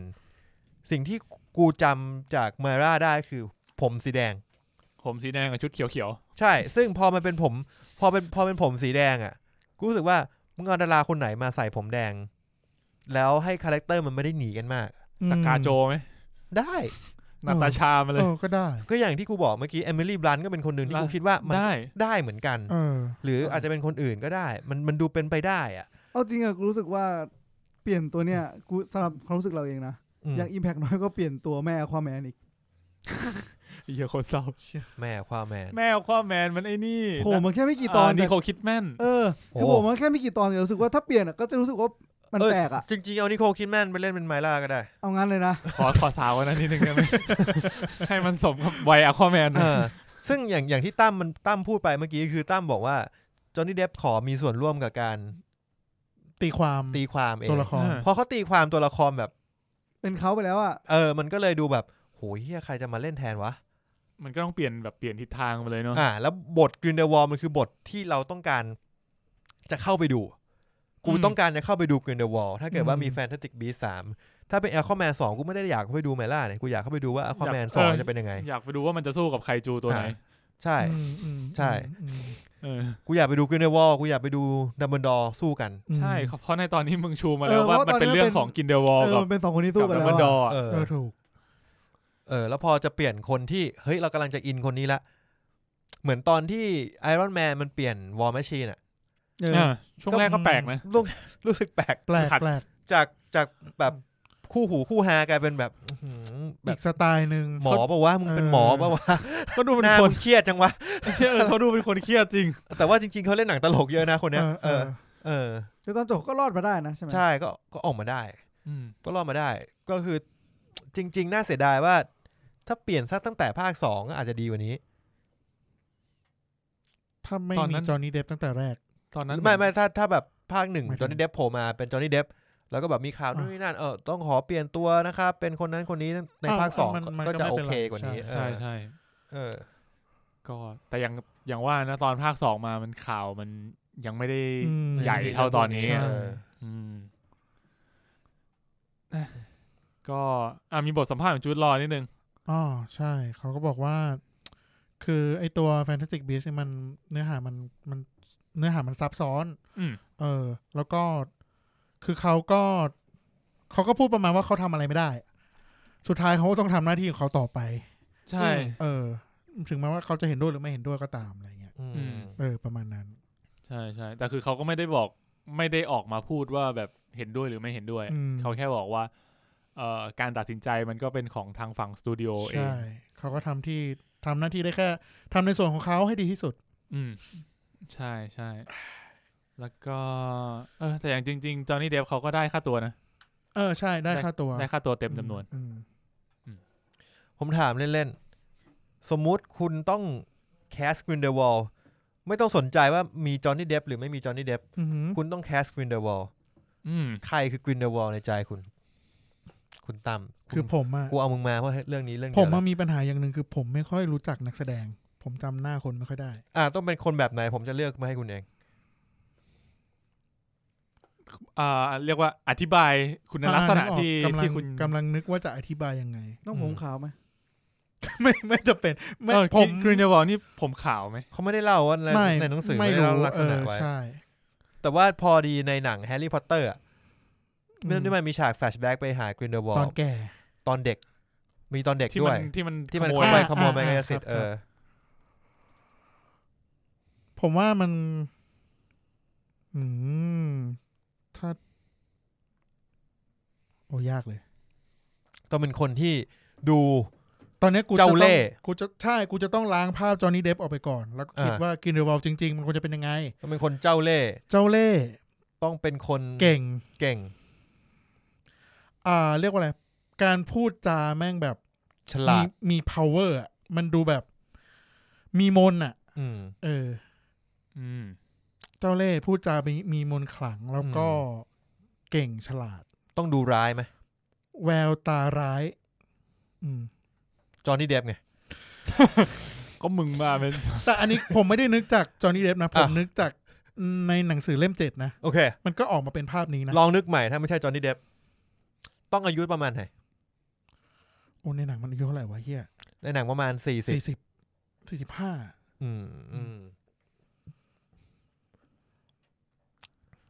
โรเบิร์ตดาวนี่จูเนียร์ได้ไหมแก่ไปเอาคอลินฟาเรลกลับมาเล่นไหมโคลินฟาเรลผมว่าเขาดูไม่ค่อยมี power เขาดูลูกกระจอกจริงโคลินฟาเรลดูเป็นลูกกระจอกเขาไม่ค่อยเป็นตัวหลักอยู่แล้วด้วยเราเลยจำภาพแบบนั้นไปเล่นบทพระเอกก็ไม่ค่อยขึ้นอ๋อนี่แม่ตั้มครับอปาติเยอปาติเทเทถุยใครวะหน่อยเชิญยิ้มเขามีเอารูปมาเทียบกันว่าแม่งทดแทนได้เลยอะไรเงี้ยทรงผมคล้ายทรงไม่ใช่คล้ายทรงผมเดียวกันทรงโครงหน้าทรงผมอะไรเงี้ยมี power ลีโอนาร์โดดิคาปิโอใหญ่ไปเบเนดิกไหมเบเนดิกด็อกเตอร์สเตรนจ์เชี่ยน่าสนใจว่ะเบเนดิกเล่นบทที่อะไรก็ได้สัตว์ถ้ามึงเอาระดับเบเนดิกมาจริงเฮ้ยแต่เบเนดิกได้จริงได้ลุกได้ไหมได้เบเนดิกได้จริงได้แต่กูว่าเขาไม่เข้ากับจูดลอเว้ยจริงๆดัมเบิลดอร์สำหรับกูว่าจูดลอไม่ใช่ดัมเบิลดอร์อะไรแต่ว่าโอเคแหละเบเนดิกจริงๆเล่นเป็นโวลเดอมอร์ได้เลยสัตว์ได้กูนึกถึงเบเนดิกหัวโล้นจมูกเป็นจมูกมันก็เป็นอย่างนั้นอยู่แล้วจริงเหรอไม่ต้องไปเอาดั้งออกด้วยใช่เฮ้ยเบเนดิกได้อยู่นะได้ไอเนี้ยมีคนหนึ่งอันนี้คือกูเปิดเว็บที่มันแคนดิเดตอยู่ลอกอ่ะคือกูเปิดมากูเจอรูปหนึ่งเว้ยหน้าเหมือนแมดมิเคลเซนเลยคนที่เล่นเป็นอูริกในดาร์กอ่ะโอ้ยสัตว์ขอดูได้ไหมเหมือนเธอไอ้เหี้ยคนนั้นเหมือนมากไอ้เหี้ยนี่แก่หนักเลยสัตว์แก่ไปหน่อยแก่เกินไปแต่แก่ไปหน่อยแต่หน้าเหมือนแมดมิเคลเซนเลยเหมือนกูดูตั้งแต่ในดาร์กแล้วเหี้ยแม่งหน้ามันคุ้นๆด้วยเหมือนสัตว์แล้วก็อย่างมีคนหนึ่งก็ทอมฮิดเดิลสตันโลกิทอมฮิดเดิลสตันเนี่ยดูผู้ดีไปหน่อยไหมทอมฮิดเดิลสตันแกดูไนส์ไปหมายถึงว่าคาแรคเตอร์เรามันดูไม่สุขุมพอป่ะจริงๆกรินเดอร์วอลมันสุขุมไหมมันก็ไม่นะมันดูเป็นคนแบบเรียกว่าอะไรวะทโมนเนาะทโมนแปลว่าอะไรวะทโมนเชื่อมคำมึงยากวะทโมนนี่คืออันใหญ่ๆที่ซุนเป่านั่นทอมโบนตื้อ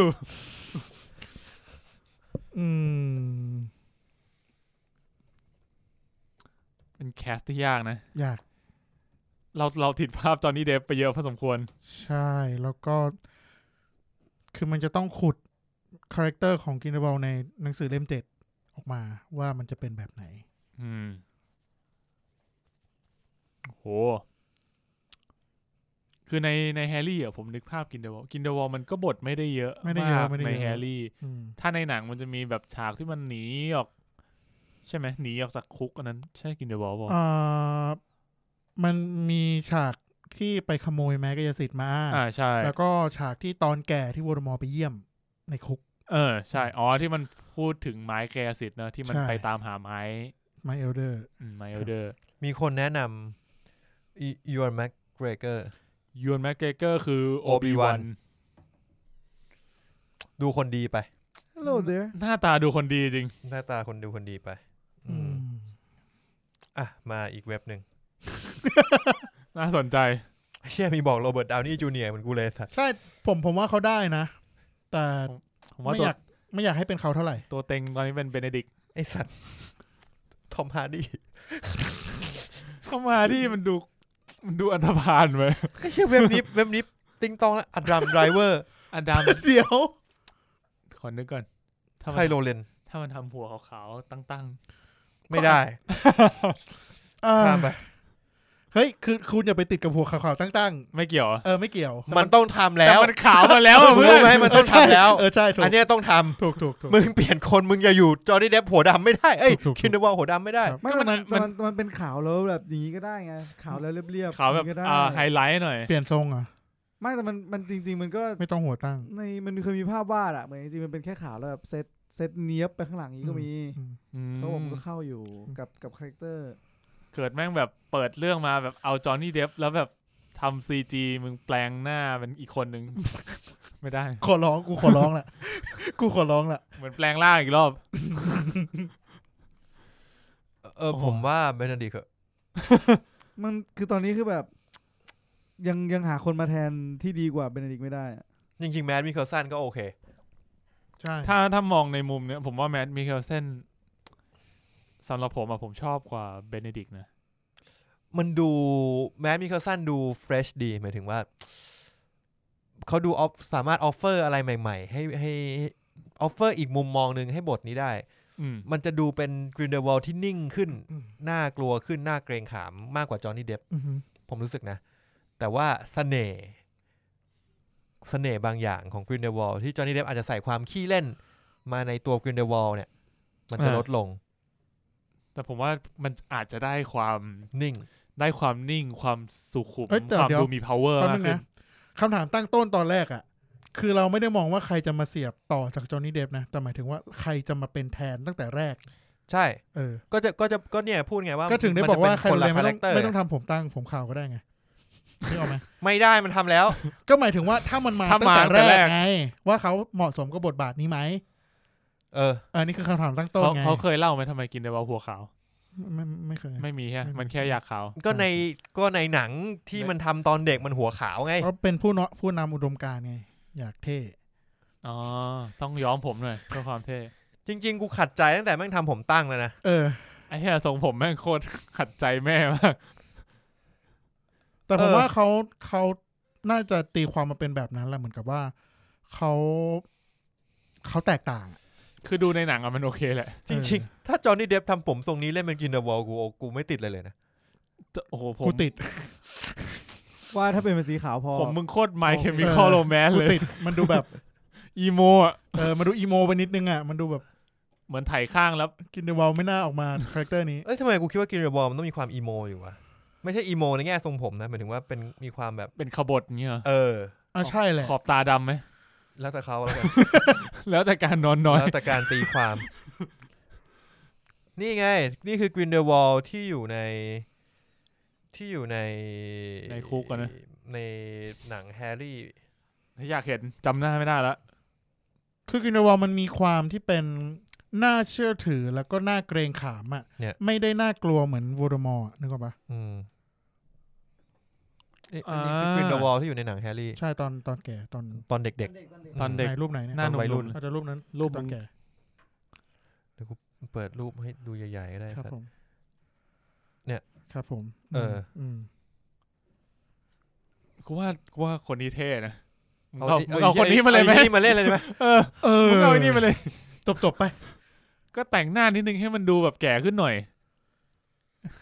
ได้ไหมไม่ตอนนี้เขาก็น่าจะอายุเยอะแล้วนะก็จริงใครเล่นเป็นกินเดอร์วอลคนนี้วะเจอแล้วใช่ไหมมินอะไรนะอะไรนะแฮร์รี่พอตเตอร์7พูดถึงเคสนี้นึกถึงไอ้นี่เลยอ่ะที่เขาเอานักแสดงใหม่มาเสียบแทนทอมมาโรริโดตอนเด็กอ่ะเคยมีด้วยเหรอก็ที่มันตอนแรกมันโผล่มาในภาค2ที่เป็นความทรงจำเชื่อจำไม่ได้แล้วก็จำหน้าไม่ได้ที่อยู่ในสมุดบันทึกแล้วก็มันจะต้องโผล่มาอีกทีนึงในเพนซิฟของศาสตราจารย์สลักฮอนแล้วเหมือนกับนักแสดงคนเดิมแม่งแก่ไกลไปไกลแล้วก็เลยเปลี่ยนตัวก็เลยต้องแคสใหม่ซึ่งคาแรคเตอร์แม่งไม่เหมือนเดิมเลยเว้ยคนที่เล่นเป็นกรินเดลวอลตอนวัยรุ่นนะครับในหนังแฮร์รี่ชื่อเจมี่แคมเบลโบเวอร์นะครับซึ่งก็คือทรงก็ยังคล้ายๆเดิมอยู่จริงกูว่าก็คนนี้มาเล่นเลยก็ได้นะก็คือแก่ขึ้นแต่ว่าเขาก็ยังคาแรคเตอร์คล้ายๆกับที่เขาเล่นกรินเดลวอลอยู่นะครับก็ปัจจุบันเขาอายุเท่าไหร่อายุ31 ปีมันก็เลยจะดูแบบห่างจากจูดลอมากเกินไปเด็กไปหน่อยแต่พวกนี้มันอยู่ที่เมคอัพปะวะก็จะได้ประมาณนี้ไม่ได้หน้าเขาดูซูบขึ้นไปนะไม่ได้ดูไม่ขลังพอ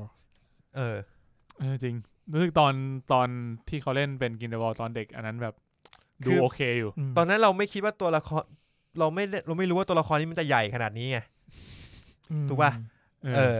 รู้แหละว่าบทสำคัญแต่แบบไม่แต่ตอนนั้นมันจะใหญ่มันก็ยังไม่ได้แบบมีอำนาจมี power ขนาดขนาดนี้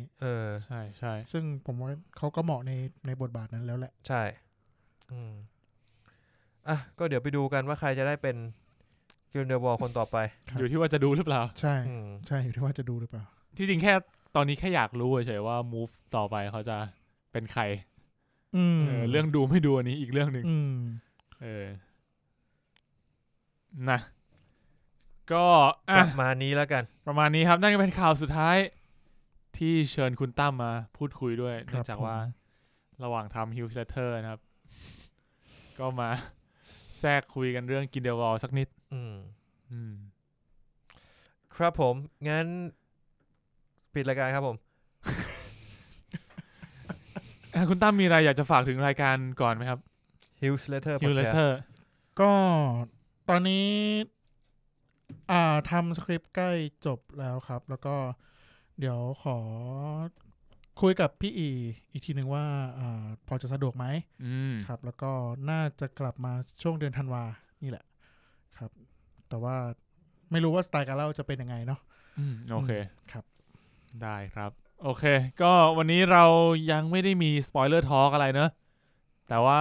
ผมสปอยไปหลายเรื่องเลยก็มีหลายเรื่องมีหลายเรื่องที่ตั้มพูดถึงแล้วแบบที่แนะนำน่าดูครับผมเล็งไว้อยู่ใน Vimeo นี่น่าสนใจหลายอันครับแล้วก็ Queen Gambit ของเรานี่ก็เข้าคิวไว้ก่อนแล้วกันครับเดี๋ยวว่ากันอีกทีครับโอเคก็ขอบคุณคุณผู้ฟังด้วยนะครับที่ติดตามฟังมาถึงตอนนี้ครับไม่ได้จัดมา2 อาทิตย์รู้สึก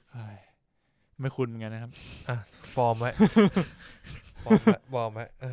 โอเคครับก็ขอบคุณที่ติดตามเรามานะครับแล้วก็ฝากตัวในซีซั่น3ไปด้วยจนถึงตอนนี้ก็ยังไม่ได้มีอะไรที่จะเปลี่ยนแปลงรูปแบบอะไรเนาะก็เป็นแบบเดิมนี่แหละครับยังเป็นแบบเดิมอยู่ไม่ต้องคิดอะไรเยอะก็เรียกว่าเหมือนแบบเรา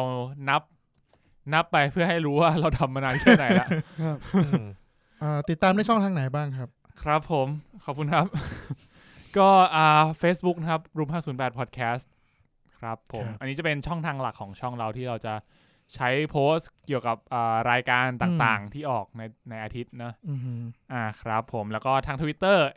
@mnlpodcast นะครับก็มา follow ได้มาพูดคุยกันได้หรือว่าจะติด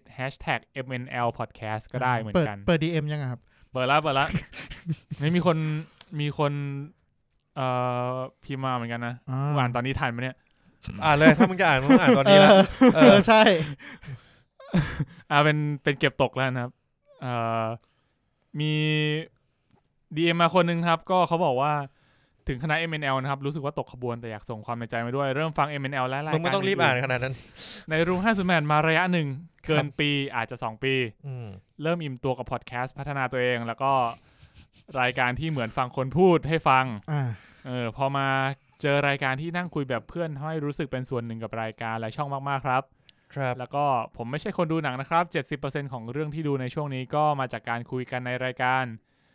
ผมจะฟังช่วงรายการช่วงข่าวอัปเดตชีวิตของพิธีกรแล้วก็หยุดไปนั่งดูแล้วค่อยกลับมาฟังช่วง Spoiler Talk โหยจริงผมประทับใจมากเลยนะกับแบบผู้ฟังที่เขาแบบไปตามดูเรื่องที่เราคุยกันเรื่องที่เราแนะนำอะไรเงี้ยผมก็เป็นนะผมพอสช่วง Spoiler Talk ไว้หลายเรื่องเลยแล้วตอนนี้ก็ยังไม่ได้ฟังเลยก็ยังกำลังไม่ดูด้วยเหมือนกันผมก็พอสเหมือนกันโอเคฟังครึ่งนึงก็ยังดีครับก็จะพอสก่อนแล้วค่อยกลับมาฟังช่วง Spoiler Talk ถ้าเรื่องไหนที่บอกล่วงหน้าก็จะไปดูก่อนเลยจะได้ฟังยาวซึ่งจริงๆส่วนใหญ่เราเองเนี่ยที่อัดเนี่ยบางทีก็ยังไม่รู้เลยว่าจะอ่านเรื่องอะไรเราบอกตัวเองล่วงหน้ากัน1 วันใช่ครับก็เลยทำให้ดูหนังเยอะขึ้นแล้วก็รู้สึกเหมือนมีเพื่อนมาชวนดูหนังนะครับขอให้ทำต่อไปครับเป็นความบันเทิงหลักระหว่างเดินทางเครียดๆในกรุงเทพการวิ่งจนผมหอบไปฟังตอนไปเรียนต่อจนตอนนี้กลับมาทำงานอีกรอบแล้วก็ยังฟังอยู่ครับเรียนจบเร็วดีนะก็ปลอไม่อยากกดดันแต่ตอนนี้เหลือ MNL กับ Pop Lover แล้วครับที่สม่ำเสมออันนี้ไม่ได้กดดัน MNL นะกดดันรายการอื่น Pop Lover นี่เดี๋ยวนี้เขาหยุดบ่อยนะมีช่วงนึงหยุดบ่อยเหมือนกันโอเคครับก็อีกอันนึงมีคนอันนี้ก็เมื่อกี้จบแล้วขอบคุณมากนะครับครับขอบคุณมากครับครับผมอีกคนนึงมาเสริมเรื่องเพลง ที่สงสัยตอนนั้นเราคุยเรื่องเพลง S เพลง ED มันคือเพลง ending end credit เพลงจบอ่ะในอนิเมะเขาเรียกกันแบบนี้เพลง S มันจะมี S กับ off คือ opening S คือ ending เป็นเพลงจบของตอนนี่มันสับในวงการชัดๆตอนนั้นผมก็นึกว่าแบบเพลง S อะไรวะ S ชีแวนหรือ Edward Elric ตึง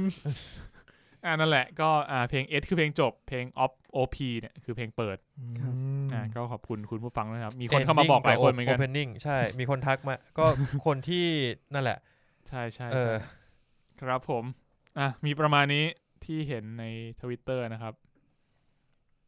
โอเค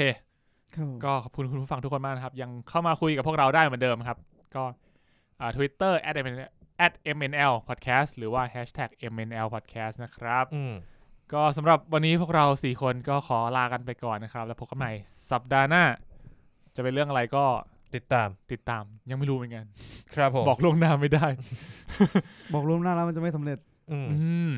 โอเคแล้วพบกันใหม่สัปดาห์หน้าครับสวัสดีครับสวัสดีครับ